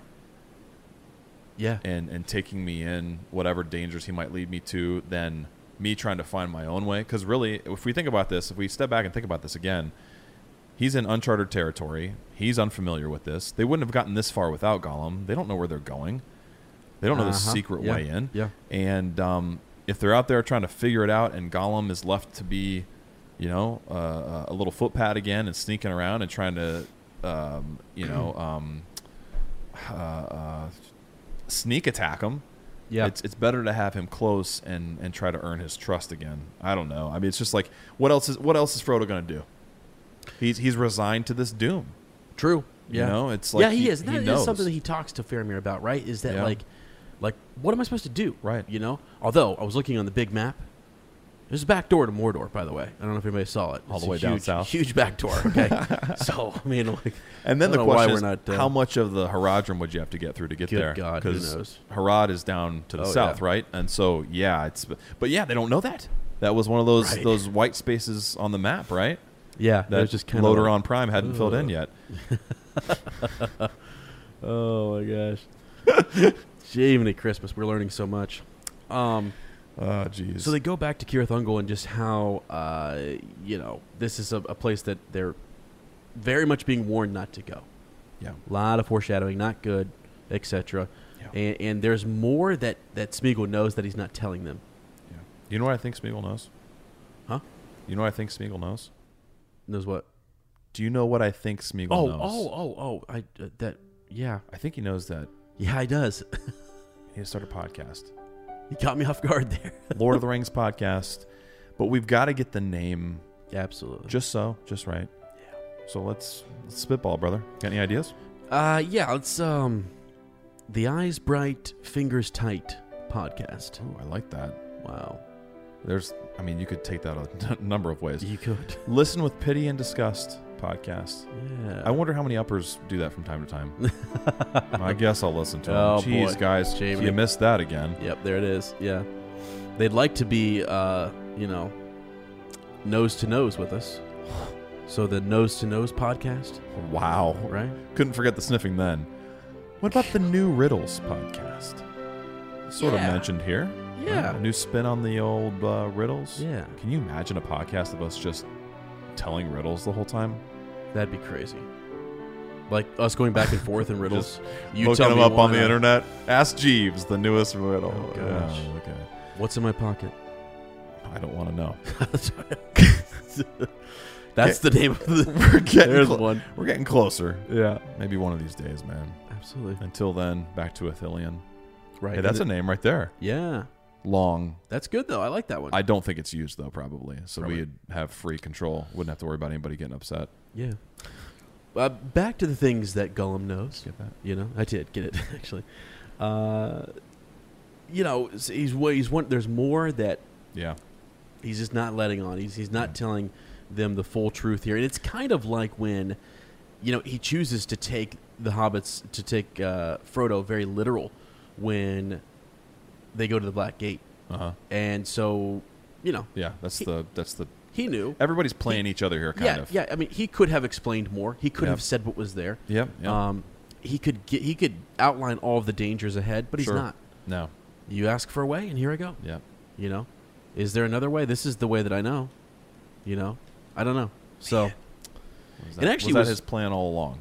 yeah, right. I mean, yeah. You know, I don't know. So this next bit is the bit I was talking about like later on, where it talks about Minas Morgul and that had passed into evil very long ago. Just the perversion of this land, this region of Gondor, right? Yeah, it's so crazy, isn't it? You want to Yeah. read some of this stuff? Sure. Yeah. Go ahead. Yeah. Let me see here.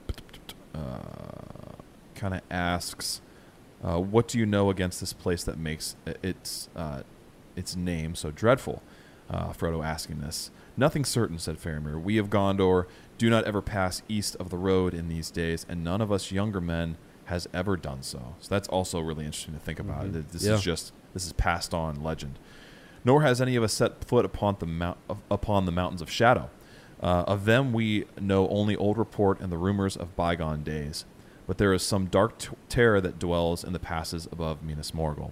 If Cirith Ungol is named, old men and masters of lore will blanch and fall silent. So they turn white. Wow. So the power, even though we haven't been to this area for a long time, the power of the terror there is so strong that it comes immediately back to you. See, and I hate to jump ahead, but that Minas Ithil was this twin sister city of their own. Yeah. That had been turned and lost. Is that a part of? Do you remember? Was it last chapter or the chapter before we were talking about how? Yeah, it is like how they had grown. Yeah, sleepy Essentially. Yeah, and how the darkness and they weren't as watchful, right? Right. And so that's how the enemy crept back in and took over some of this territory. Yeah, and if you look, I'm going to look it up right now just to make sure. I've looked at this area a million times, but you know, before you say anything, you want to make sure you get it right. I believe that on the map, you've got Minas Tirith, then the road leads to Osgiliath, and then you've got Minas Morgul, or when it was Minas Ithil, Minas Morgul, and they're three in a line. It's just like sister city, as in like they're right across from each other, and they line up these 3 points. So, and just talking about how it was proud and fair, a strong place, and how we learn later on that it's almost like a Osgiliath. It was like a pre-Osgiliath, right? Because Osgiliath has started to fall, and the darkness has started to take that over as well. Yeah. It's just crazy to think about. He talks about the Black Númenóreans, right? Yeah, isn't that's interesting? That was what caught my attention. Just that they were, but it was taken by fell men whom the enemy in his first strength had dominated, and who wandered homeless and masterless after his fall. Man, it is said that their lords were men of Númenor, who had fallen into dark wickedness. And so he's talking about the Ringwraiths. I mean, To them, the enemy had given rings of power. And isn't it a cool way to? Because we've heard Gandalf talk about them, right? And so this is kind of Faramir's version too, and like using the term Black Númenóreans. It's crazy, man. Yeah. It's really cool. Living ghosts. They are become terrible and evil. Wow. I mean, that makes it that much more. I guess, you know, in this reread, this is why we do it, right? Because heck no, I'm not going Yeah. through here. Now, you know what I'm saying? Yeah. If I were These are Frodo the guys I was and I'm running putting from. exactly, Right. I'm putting 2 and 2 together here, going, what? Yeah. These fellas again. And let's not forget that wound he carries too. Yeah, Right? yeah, The Morgul blade that the Witch King, you're going right back into his house here, pretty much. Also, I think it's cool how he talks about. Let me see here. The land, how the land seems empty, but it's not so. For a shapeless sphere lived within the ruined walls, and how it's a valley full of decay. Dude, like legitimately, this is their stronghold. Yeah. This is where they're at. I Yeah. mean, this is it's radical. Yeah, they filled this. It seemed empty. Yep. But it was not It's so. not. Right. All this decay that was there. Yeah. It's a place they won't even travel. These strong men of Gondor won't go there. Yeah. Full of lidless eyes, sleepless malice. And is this really the way that Smeagol, came back through? It's a great question. And that's maybe that's the whole perspective of, was he allowed to escape? He thought he was escaping or whatever, but there were these eyes watching him the whole time, letting him pass through. Is that part of it too? Maybe escaped or set loose. Yeah. When there's that whole, did he really escape, or was he meant to believe that he escaped? Right? Yes. Or was that his perspective? My gosh. Well, yeah, that's a great question. I'm having literally questions are popping in my head as we're recording this. So let me read a little bit more here. So, right in this, because I really like this part. 9 lords there were, and after the return of their master, which they aided and prepared in secret, they grew strong again. Yeah. Then the 9 riders issued forth from the gates of Hor, and we could not withstand them. Yeah. Do not approach their citadel. What? You will be a spy. It is a place of sleepless malice, full of lidless eyes. Do not go that way. Man, okay, let me think here for a second. I'm thinking about, when I have to go back and look in some of the histories. You get that connection in the Hobbit trilogy where they go Dol Guldur. Yeah. And they're banished. Right. Yeah. It's just making me think of all of that. Well, I guess the necromancer is banished, but yeah. But you remember when they're suspicious about whether or not the 9 could be out and right around. All this was done in secret. This was all. They were aiding their master in secret. He was gaining that power there in secret, and unfortunately, deceived many. The council didn't see him returning. I mean, so it's crazy, isn't it? It is. This whole bit, though, to think that that's where the ring is passing through is just kind of nuts to me. Right. What does Pippin say in the films? The closer we are to danger, the further we are from harm. And it's that kind of idea and it's the whole idea of the quest, right? The fact that, and this is a movieism too. I can't remember if we've read over it or not, but Gandalf says, the fact that the ring would go right back into Mordor is beyond Sauron's wildest imaginations. Like, he would never think of us doing something so bold or so reckless in a sense. Yeah. But yeah, the reality that it's going right under their noses, and that that the forces are gathering there too. And waiting to be unleashed on Minas Tirith. It's crazy, man. Well, just to think the power in how they could sense the ring. Sure, right. And now this is passing through an area that is tainted with their. So that makes you wonder, right? Like what? Because we all the time we're talking about the power of evil, the power of evil, the power of evil. Sure. What power of good is over Frodo, protecting him? So that sensation of the ring going right through there is not so easily discernible, right? Is there some? Is there some cloak of protection? Is it woven into the very fabric of their garb? What is that? I don't know. Is it something about hobbits and their nature? Sure. Just in that. There's something indefinable about Frodo, isn't there? Well, I tell you everyone what, who meets him says there's something different about you. The You're more not- I learn about halflings and hobbits, and the more I look at this, they got pointy ears, man. They do. That's all I'm saying. But also, I think it's one of those unexpected things that many did not see. That like they're not in the old lists. Yeah, they're not in the old songs. Yep. The great and wise don't really know much Treebeard about. goes, you know? huh? What? I mean, that's Orcs. Oh. interesting. So I don't know. There's Yeah. something to hobbits. Yeah, definitely. Yeah, but yeah, just to finish this up, I mean, Frodo kind of asked, "Where would you direct? Where would you direct me? What are you going to have me do, man? If we're not going to go this way, then where should we go?" And he even brings up the point that like, if we were to take this thing, let's say we take this thing to Gondor. Yep, Minas Tirith. Yeah, Yep. exactly. Would Minas Tirith turn into another? Would there be two cities of Minas Morgul? Yeah. Yeah, two cities grinning at each other across a dead land filled with rottenness. And there's a lot of wisdom in what he's saying there. Yeah, absolutely. And I think it's like Faramir's going, oh yeah, crap. I guess guess there is no hope then. Right. This might be your best option, and it's hopeless. Like that's. I do not hope to see you again on any day under the sun. Dude, and again, here's the here's the difference between Faramir and Boromir, right? Like, Boromir knew the plan. He knew the plan for a lot longer than Faramir does here, to take Isildur's Bane into the fires of Mount Doom and have it destroyed. And Boromir even knew more details. I guess so you could argue that Sure. also drove him more mad, but he knew more details as to what Isildur's Bane was, all this stuff. And Faramir here is hearing the same stuff, and he's like, all right, all I can do is give you my advice and tell you that I think this is hopeless and that it's going to end poorly and that this creature is leading you to destruction, but it's your decision, Frodo.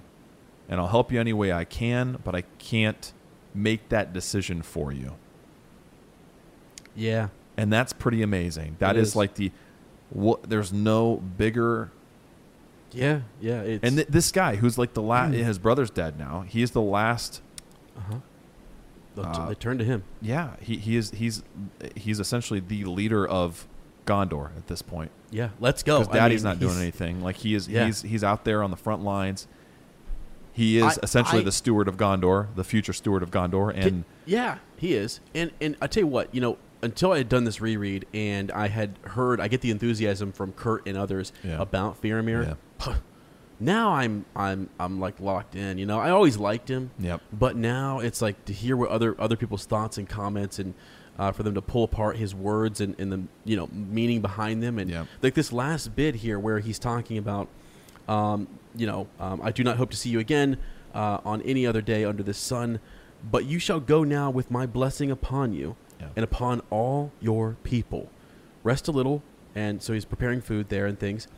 And he kind of says to him, I do wonder about this creature Smeagol and how he came in possession of the thing which we speak, but that there's no time for that. Yep. But he does sort of hope, if ever beyond hope, you return to the land of the living, and we retell our tales, sitting by a wall in the sun, laughing at old grief. You shall tell me then, until that time or some other time beyond the vision of the Seeing Stones of Numenor, farewell. I don't know. I just really like him. I really like Faramir. I do too. Well, and I think part of it too, right, is we're oversaturated, to use your term, oversaturated with the movieisms. Yeah. And is Faramir like this in the movies? No, dude. No, not as much. Not as much. He's no. Yeah, there are a couple things where even just the body language and what is, I envision it a little bit differently, I guess. I do too. Now that I've gone back through again and really looked at him closer, the more I do, I think of him and much more like Aragorn. Yes. Actually. Yes. Is how I a good partner for Aragorn. Kind of view him. So. Yeah. Oh my gosh, man! Any other good chapter? It was a great chapter. Like overarching, just things I want to go look up after this. Yeah. I want to look up, more of just this region, this area. We didn't really have. Is there a map? There wasn't a map in here, was there? Of Ithilien, or of specifically the Forbidden Pool? No, of Ithilien, just this area. Yeah, is there one in here? I posted one on the group. There's one I found. Oh yeah, you sent me that one. Yeah, yes. Okay, there's one I found. I don't know the source exactly, but it is an incredibly detailed. Wasn't it? Yeah. And that's how we kind of talked about the shape of it. I never realized really that the shape is almost in a crescent moon kind of shape. And so if that's also part of why Ithilien earned its name, but it's beautiful. It's really detailed and shows you how there's a lot of north and south and not much east west. It's even so they're feeling kind of pinned in because of the strength of Mordor and because Gondor is waning.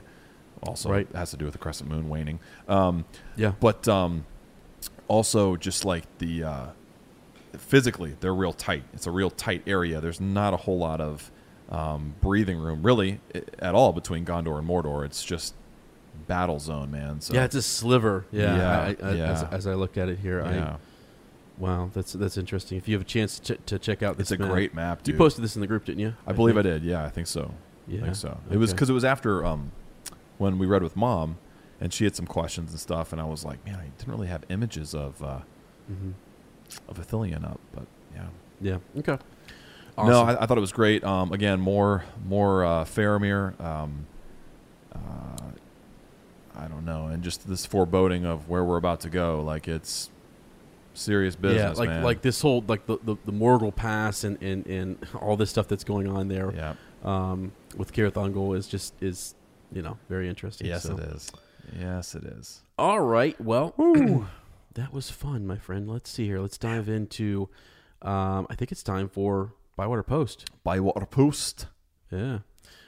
So I'm gonna let Lane tackle this one. Sorry. We have Penot, who's written into us. Hopefully we pronounced that correctly.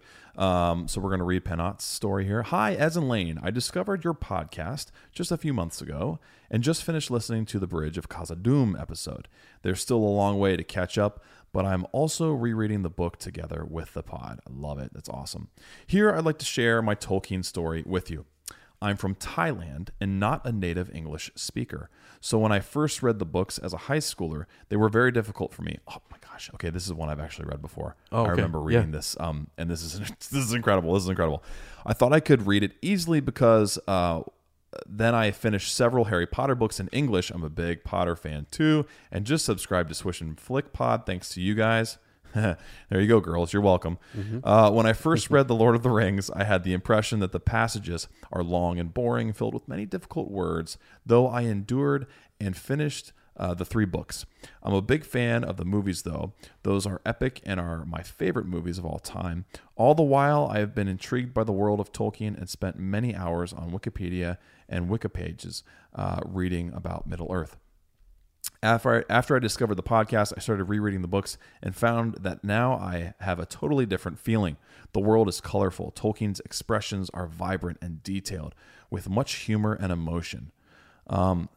This is better English than I write with. Yeah. It's beautiful. I think it's due to my better understanding of English, but more so to the fact that now I don't try to rush through the books, but to read them much more slowly and deeply.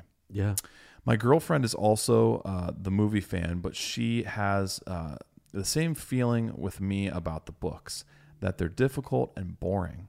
I'm trying to persuade her to reread with me, but since she's not good at English, she's Japanese, we will be reading the Japanese versions. Wish me luck. Thank you so much for being a big motivation for me to rediscover and reconnect with Middle-earth, and that's Penot who wrote that to us. That's amazing. First of all, thank you for writing in and sharing your Tolkien story.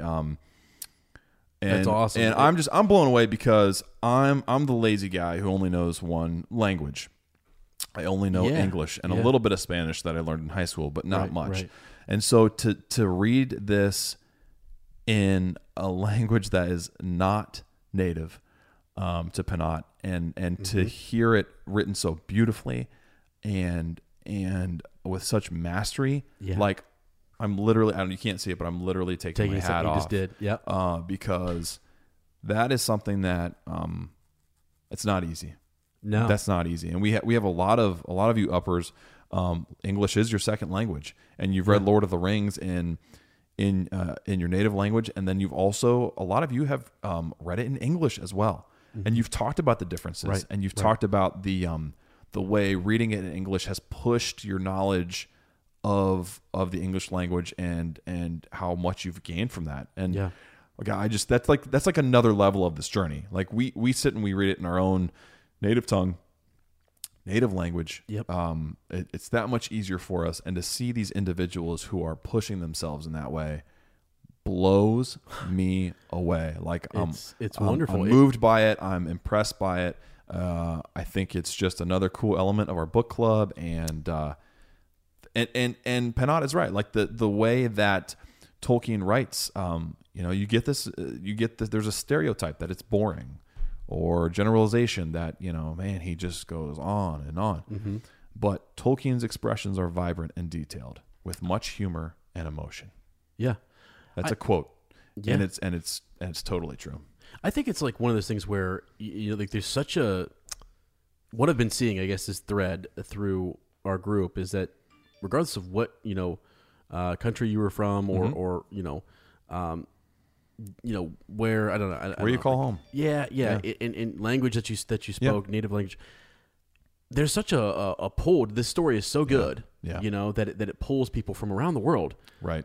You hear about it and you're like, I'm gonna dive into that. Yeah. And I love that he's taking this deep dive, this slow, methodical look at the language and the story itself. There in the text, it's incredible. It's awesome. It really is. Yeah. A lot of dedication there. So we are happy to meet you, Penat, and just glad to have you along. So send us more comments and things on the chapter, and we'd love to see how that's going. Maybe we can get a picture of the version that he's reading through with the girlfriend there and stuff. And if we butchered the pronunciation of your name, send it to us. Oh yeah, please let us know. We can fix it. Yeah, because I'll need Rachel to then re-record the shout out that she gave you. So that's right. That was beautiful. We love that. It's our favorite part of every episode. And man, that was moving. That was beautiful. Time for some strawberries with cream, my friend. What is the weirdest, most unique, or best place you've ever taken a dip? Whoa, the weirdest or most... swim, or a dive, or a bath. Not a bath. Weirdest or most... Yeah. I don't... Let me... There's been a lot of places where I've taken some dips. Yeah, go ahead. I know you like to skinny dip. My weirdest ever was... Hopefully no one's listening who's going to report me. What are they going to do now? Oh, boy. We went to a Nazarene university. Okay.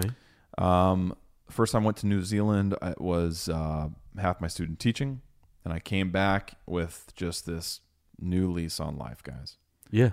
And I got this weird desire to go jump in the reflection pond, take a bath. Wait a second. So I went to... At our university? Yeah, that nasty, grungy... You're kidding me. Goose poop-filled reflection pond. Okay. And this was also in like the first week of April. So it's cold still. Oh, okay. Yeah. So I know folks who have... I've got a picture to prove it. Before. Yeah. Will remember a time where Ez questioned every time that he ever touched Lane. And now I'm rethinking that. What were you thinking? I don't know, man. I was like, you know what? I want to go take a bath. Good grief. So to explain this pool, it comes up to about your knees, maybe a little higher than that. The water was freezing. I went in. I even brought a bar of soap, man. So I stripped down butt naked. You are kidding me. Went into the reflection pond, took a bar of soap. I don't know why. And I've got witnesses. Bobby. Are you serious? Bobby Ray was there.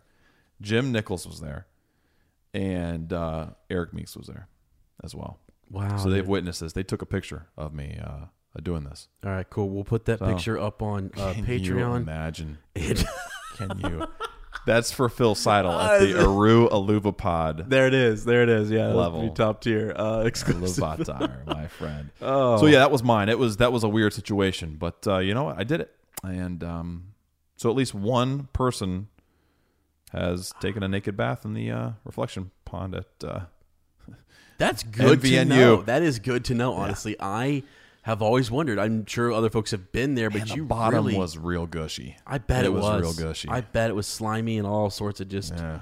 That is a disgusting. Yeah, I cannot believe a lot of pretty good, right? Dude, that's what I'm saying. I can't believe you did that. That's water you don't drink. No, like what Faramir's talking about next chapter. You can't even boil that water. No, no, that's messed up. No. So I don't really have that. So I'm glad you. That's fantastic. Weirdest, most unique place that I've ever taken a dip. Dude, I don't know. I really don't have anything like that. I think it's just been. You ever went in a dry creek? Take a yeah, little I've been dip? in there. Yeah, back behind my house. That's there quite often, waiting. There's some deep spots where we would, we could jump off. You ever go naked in it? Naked. The only time you have, haven't you? that I've ever skinny dipped was. Oh boy, this is keep saying this. This is it was out at Uncle Thorny's pond, man. Uncle I Thorny's was out there in this pond. I just we were you by yourself? No, dared. Just didn't felt. take much. Oh, I'm kidding, but no, there was that. That's awesome. Yeah, gosh, that's crazy. Other places, my family. A lot of members of my family have ponds. Mm-hmm. So like JR has a pond. My Uncle Jack. Ponds freak you out? I don't know. They freak me out, man. More that there was a TV show where this guy used to go in and catch snapping turtles. Oh my gosh! And I said, I'm done. I am done hopping in. What was I doing? Swimming in these pools. I'm even thinking like big old catfish too. Dude, they'll eat you up. Those things eat you whole. They'll eat you up, man. Guys, no joke. Down in the Ohio River, dude, in our neck of the woods, in our part of the Shire, up, they're as big as buses. Yep. And I'm not kidding. Nope, we're not messing with you. Could you imagine? Well, one could just take your leg. They could just suck your leg in, and you're like, what is that? I heard this story about when the Point Pleasant Bridge fell. Yeah. The Mothman did it. Oh, my Lord. But they were down there recovering cars, sadly, because a lot of people died. Yes. I was born down in Gallipolis. It's across the river from Point Pleasant. Oh, boy. That's why I'm so weird. And anyway, they were going down, these divers with flashlights, and they shone their lights down there, and they're like, oh, geez, man, look at all these cars. Mm-hmm. And a couple of them swam away. What? A couple of them were catfish, not cars. What? Yeah. So the size of cars, catfish, swimming around that river. I'm done. No, thank you.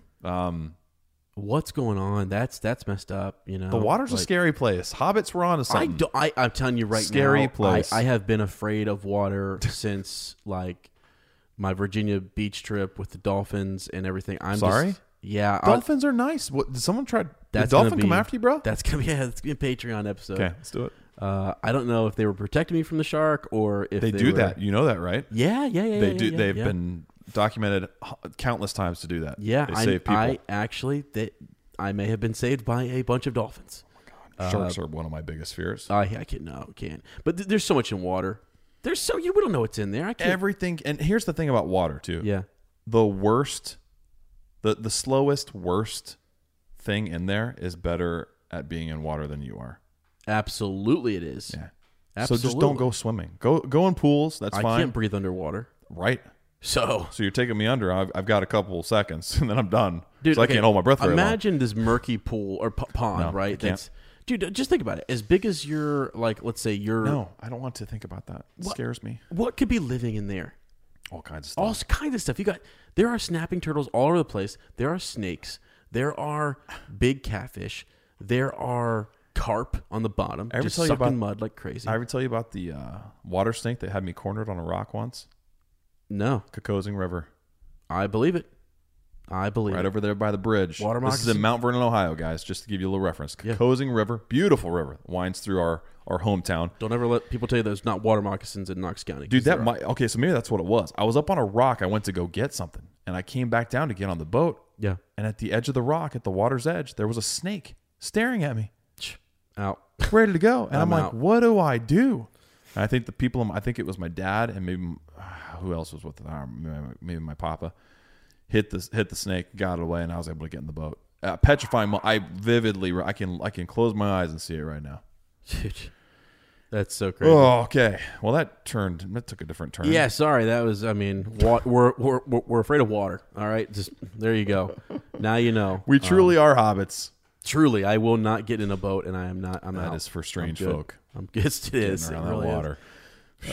So. All right, friends. Well, hey, it's time to share the load here, and all kinds of good stuff going on, huh? Yeah, really good stuff. I'd like to give a quick shout out to our Valar patrons here, and we don't have Rachel this week, but maybe we'll bring her back next week. She's putting me out of a job. Hopefully, you guys enjoyed that. Kurt and her and my mom. Oh, she enjoyed it so much. So I'm never saying Frodo lives again. We've got Cecily, we've got Ben, we've got Alex, Charlotte, Chase.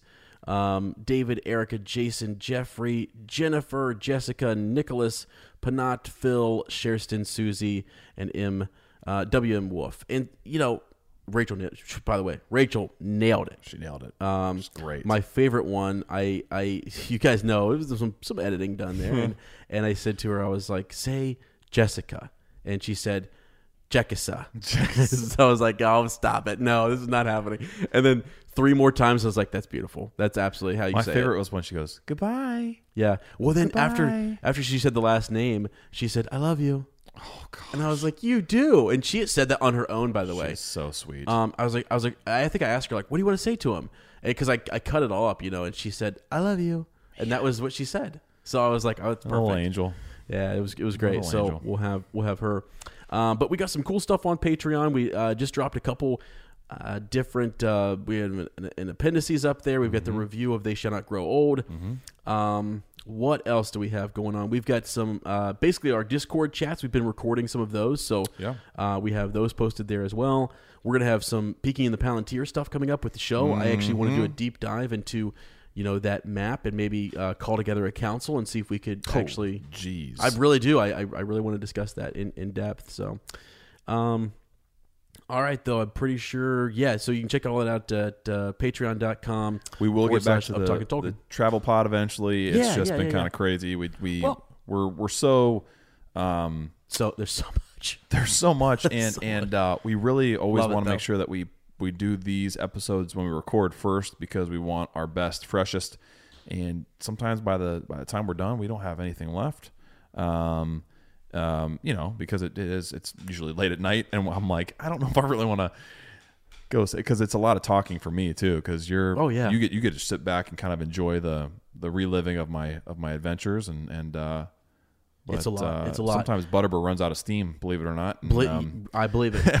I have been there. Right, and we want to make sure we do this first and give this our best. So because you guys deserve that, and you do that for us. So. Yeah, absolutely. Yeah. One more quick thing I want to mention here. So we got our Instagram, our Twitter, Facebook. Yeah. We'd love for you to come like the page. If you haven't liked the page yet and you've been listening for a long time, please come do that. Hop in the group. We have such a good group, good people there, and I'd love to build that community more. Just because Loader on Prime is happening. Tag them. Yeah. Tag them every chance you can. Loader on Prime. Tag the book club. Be proud of it. We're proud of you guys. We're proud of that little community that we have there. So, and also real quickly, we may be having a baby. So I just want you guys to remember that. I think she just left. I think she did too. And Goldberry just came down and she just kind of took the car out. She actually just stepped out. So I'm a little concerned. So we are going to shut this down. Check out the newsletter with Jen Shepard. Got a website coming. We're going to new reward coming, social media takeovers. If you want to send us something our way, send it to the Shire, P.O. Box 96, Amanda O 43102. We love you guys. Time for weekly well wishes, formerly fortnight farewells. We want to thank you for taking a dip with us. Forbidden Pool, not the Reflection Pond. Sure, yeah. Our next episode will be hitting the road as we cross into Chapter 7, Journey to the Crossroads. Awesome. If you like our podcast, don't forget to subscribe, like us, write a review, leave a comment, or send us a Shadowfax. We'll see you in a Hobbit fortnight, and remember, Frodo lives.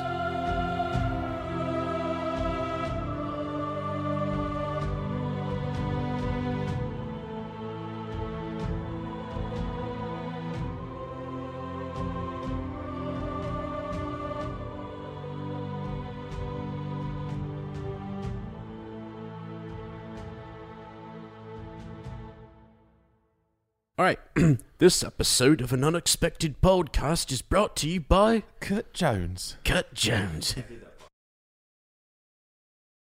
Ohio, ready for some quick mental health facts? Let's go. Nearly 2 million Ohioans live with a mental health condition. In the U.S., more than 50% of people will be diagnosed with a mental illness in their lifetime. Depression is a leading cause of disability worldwide.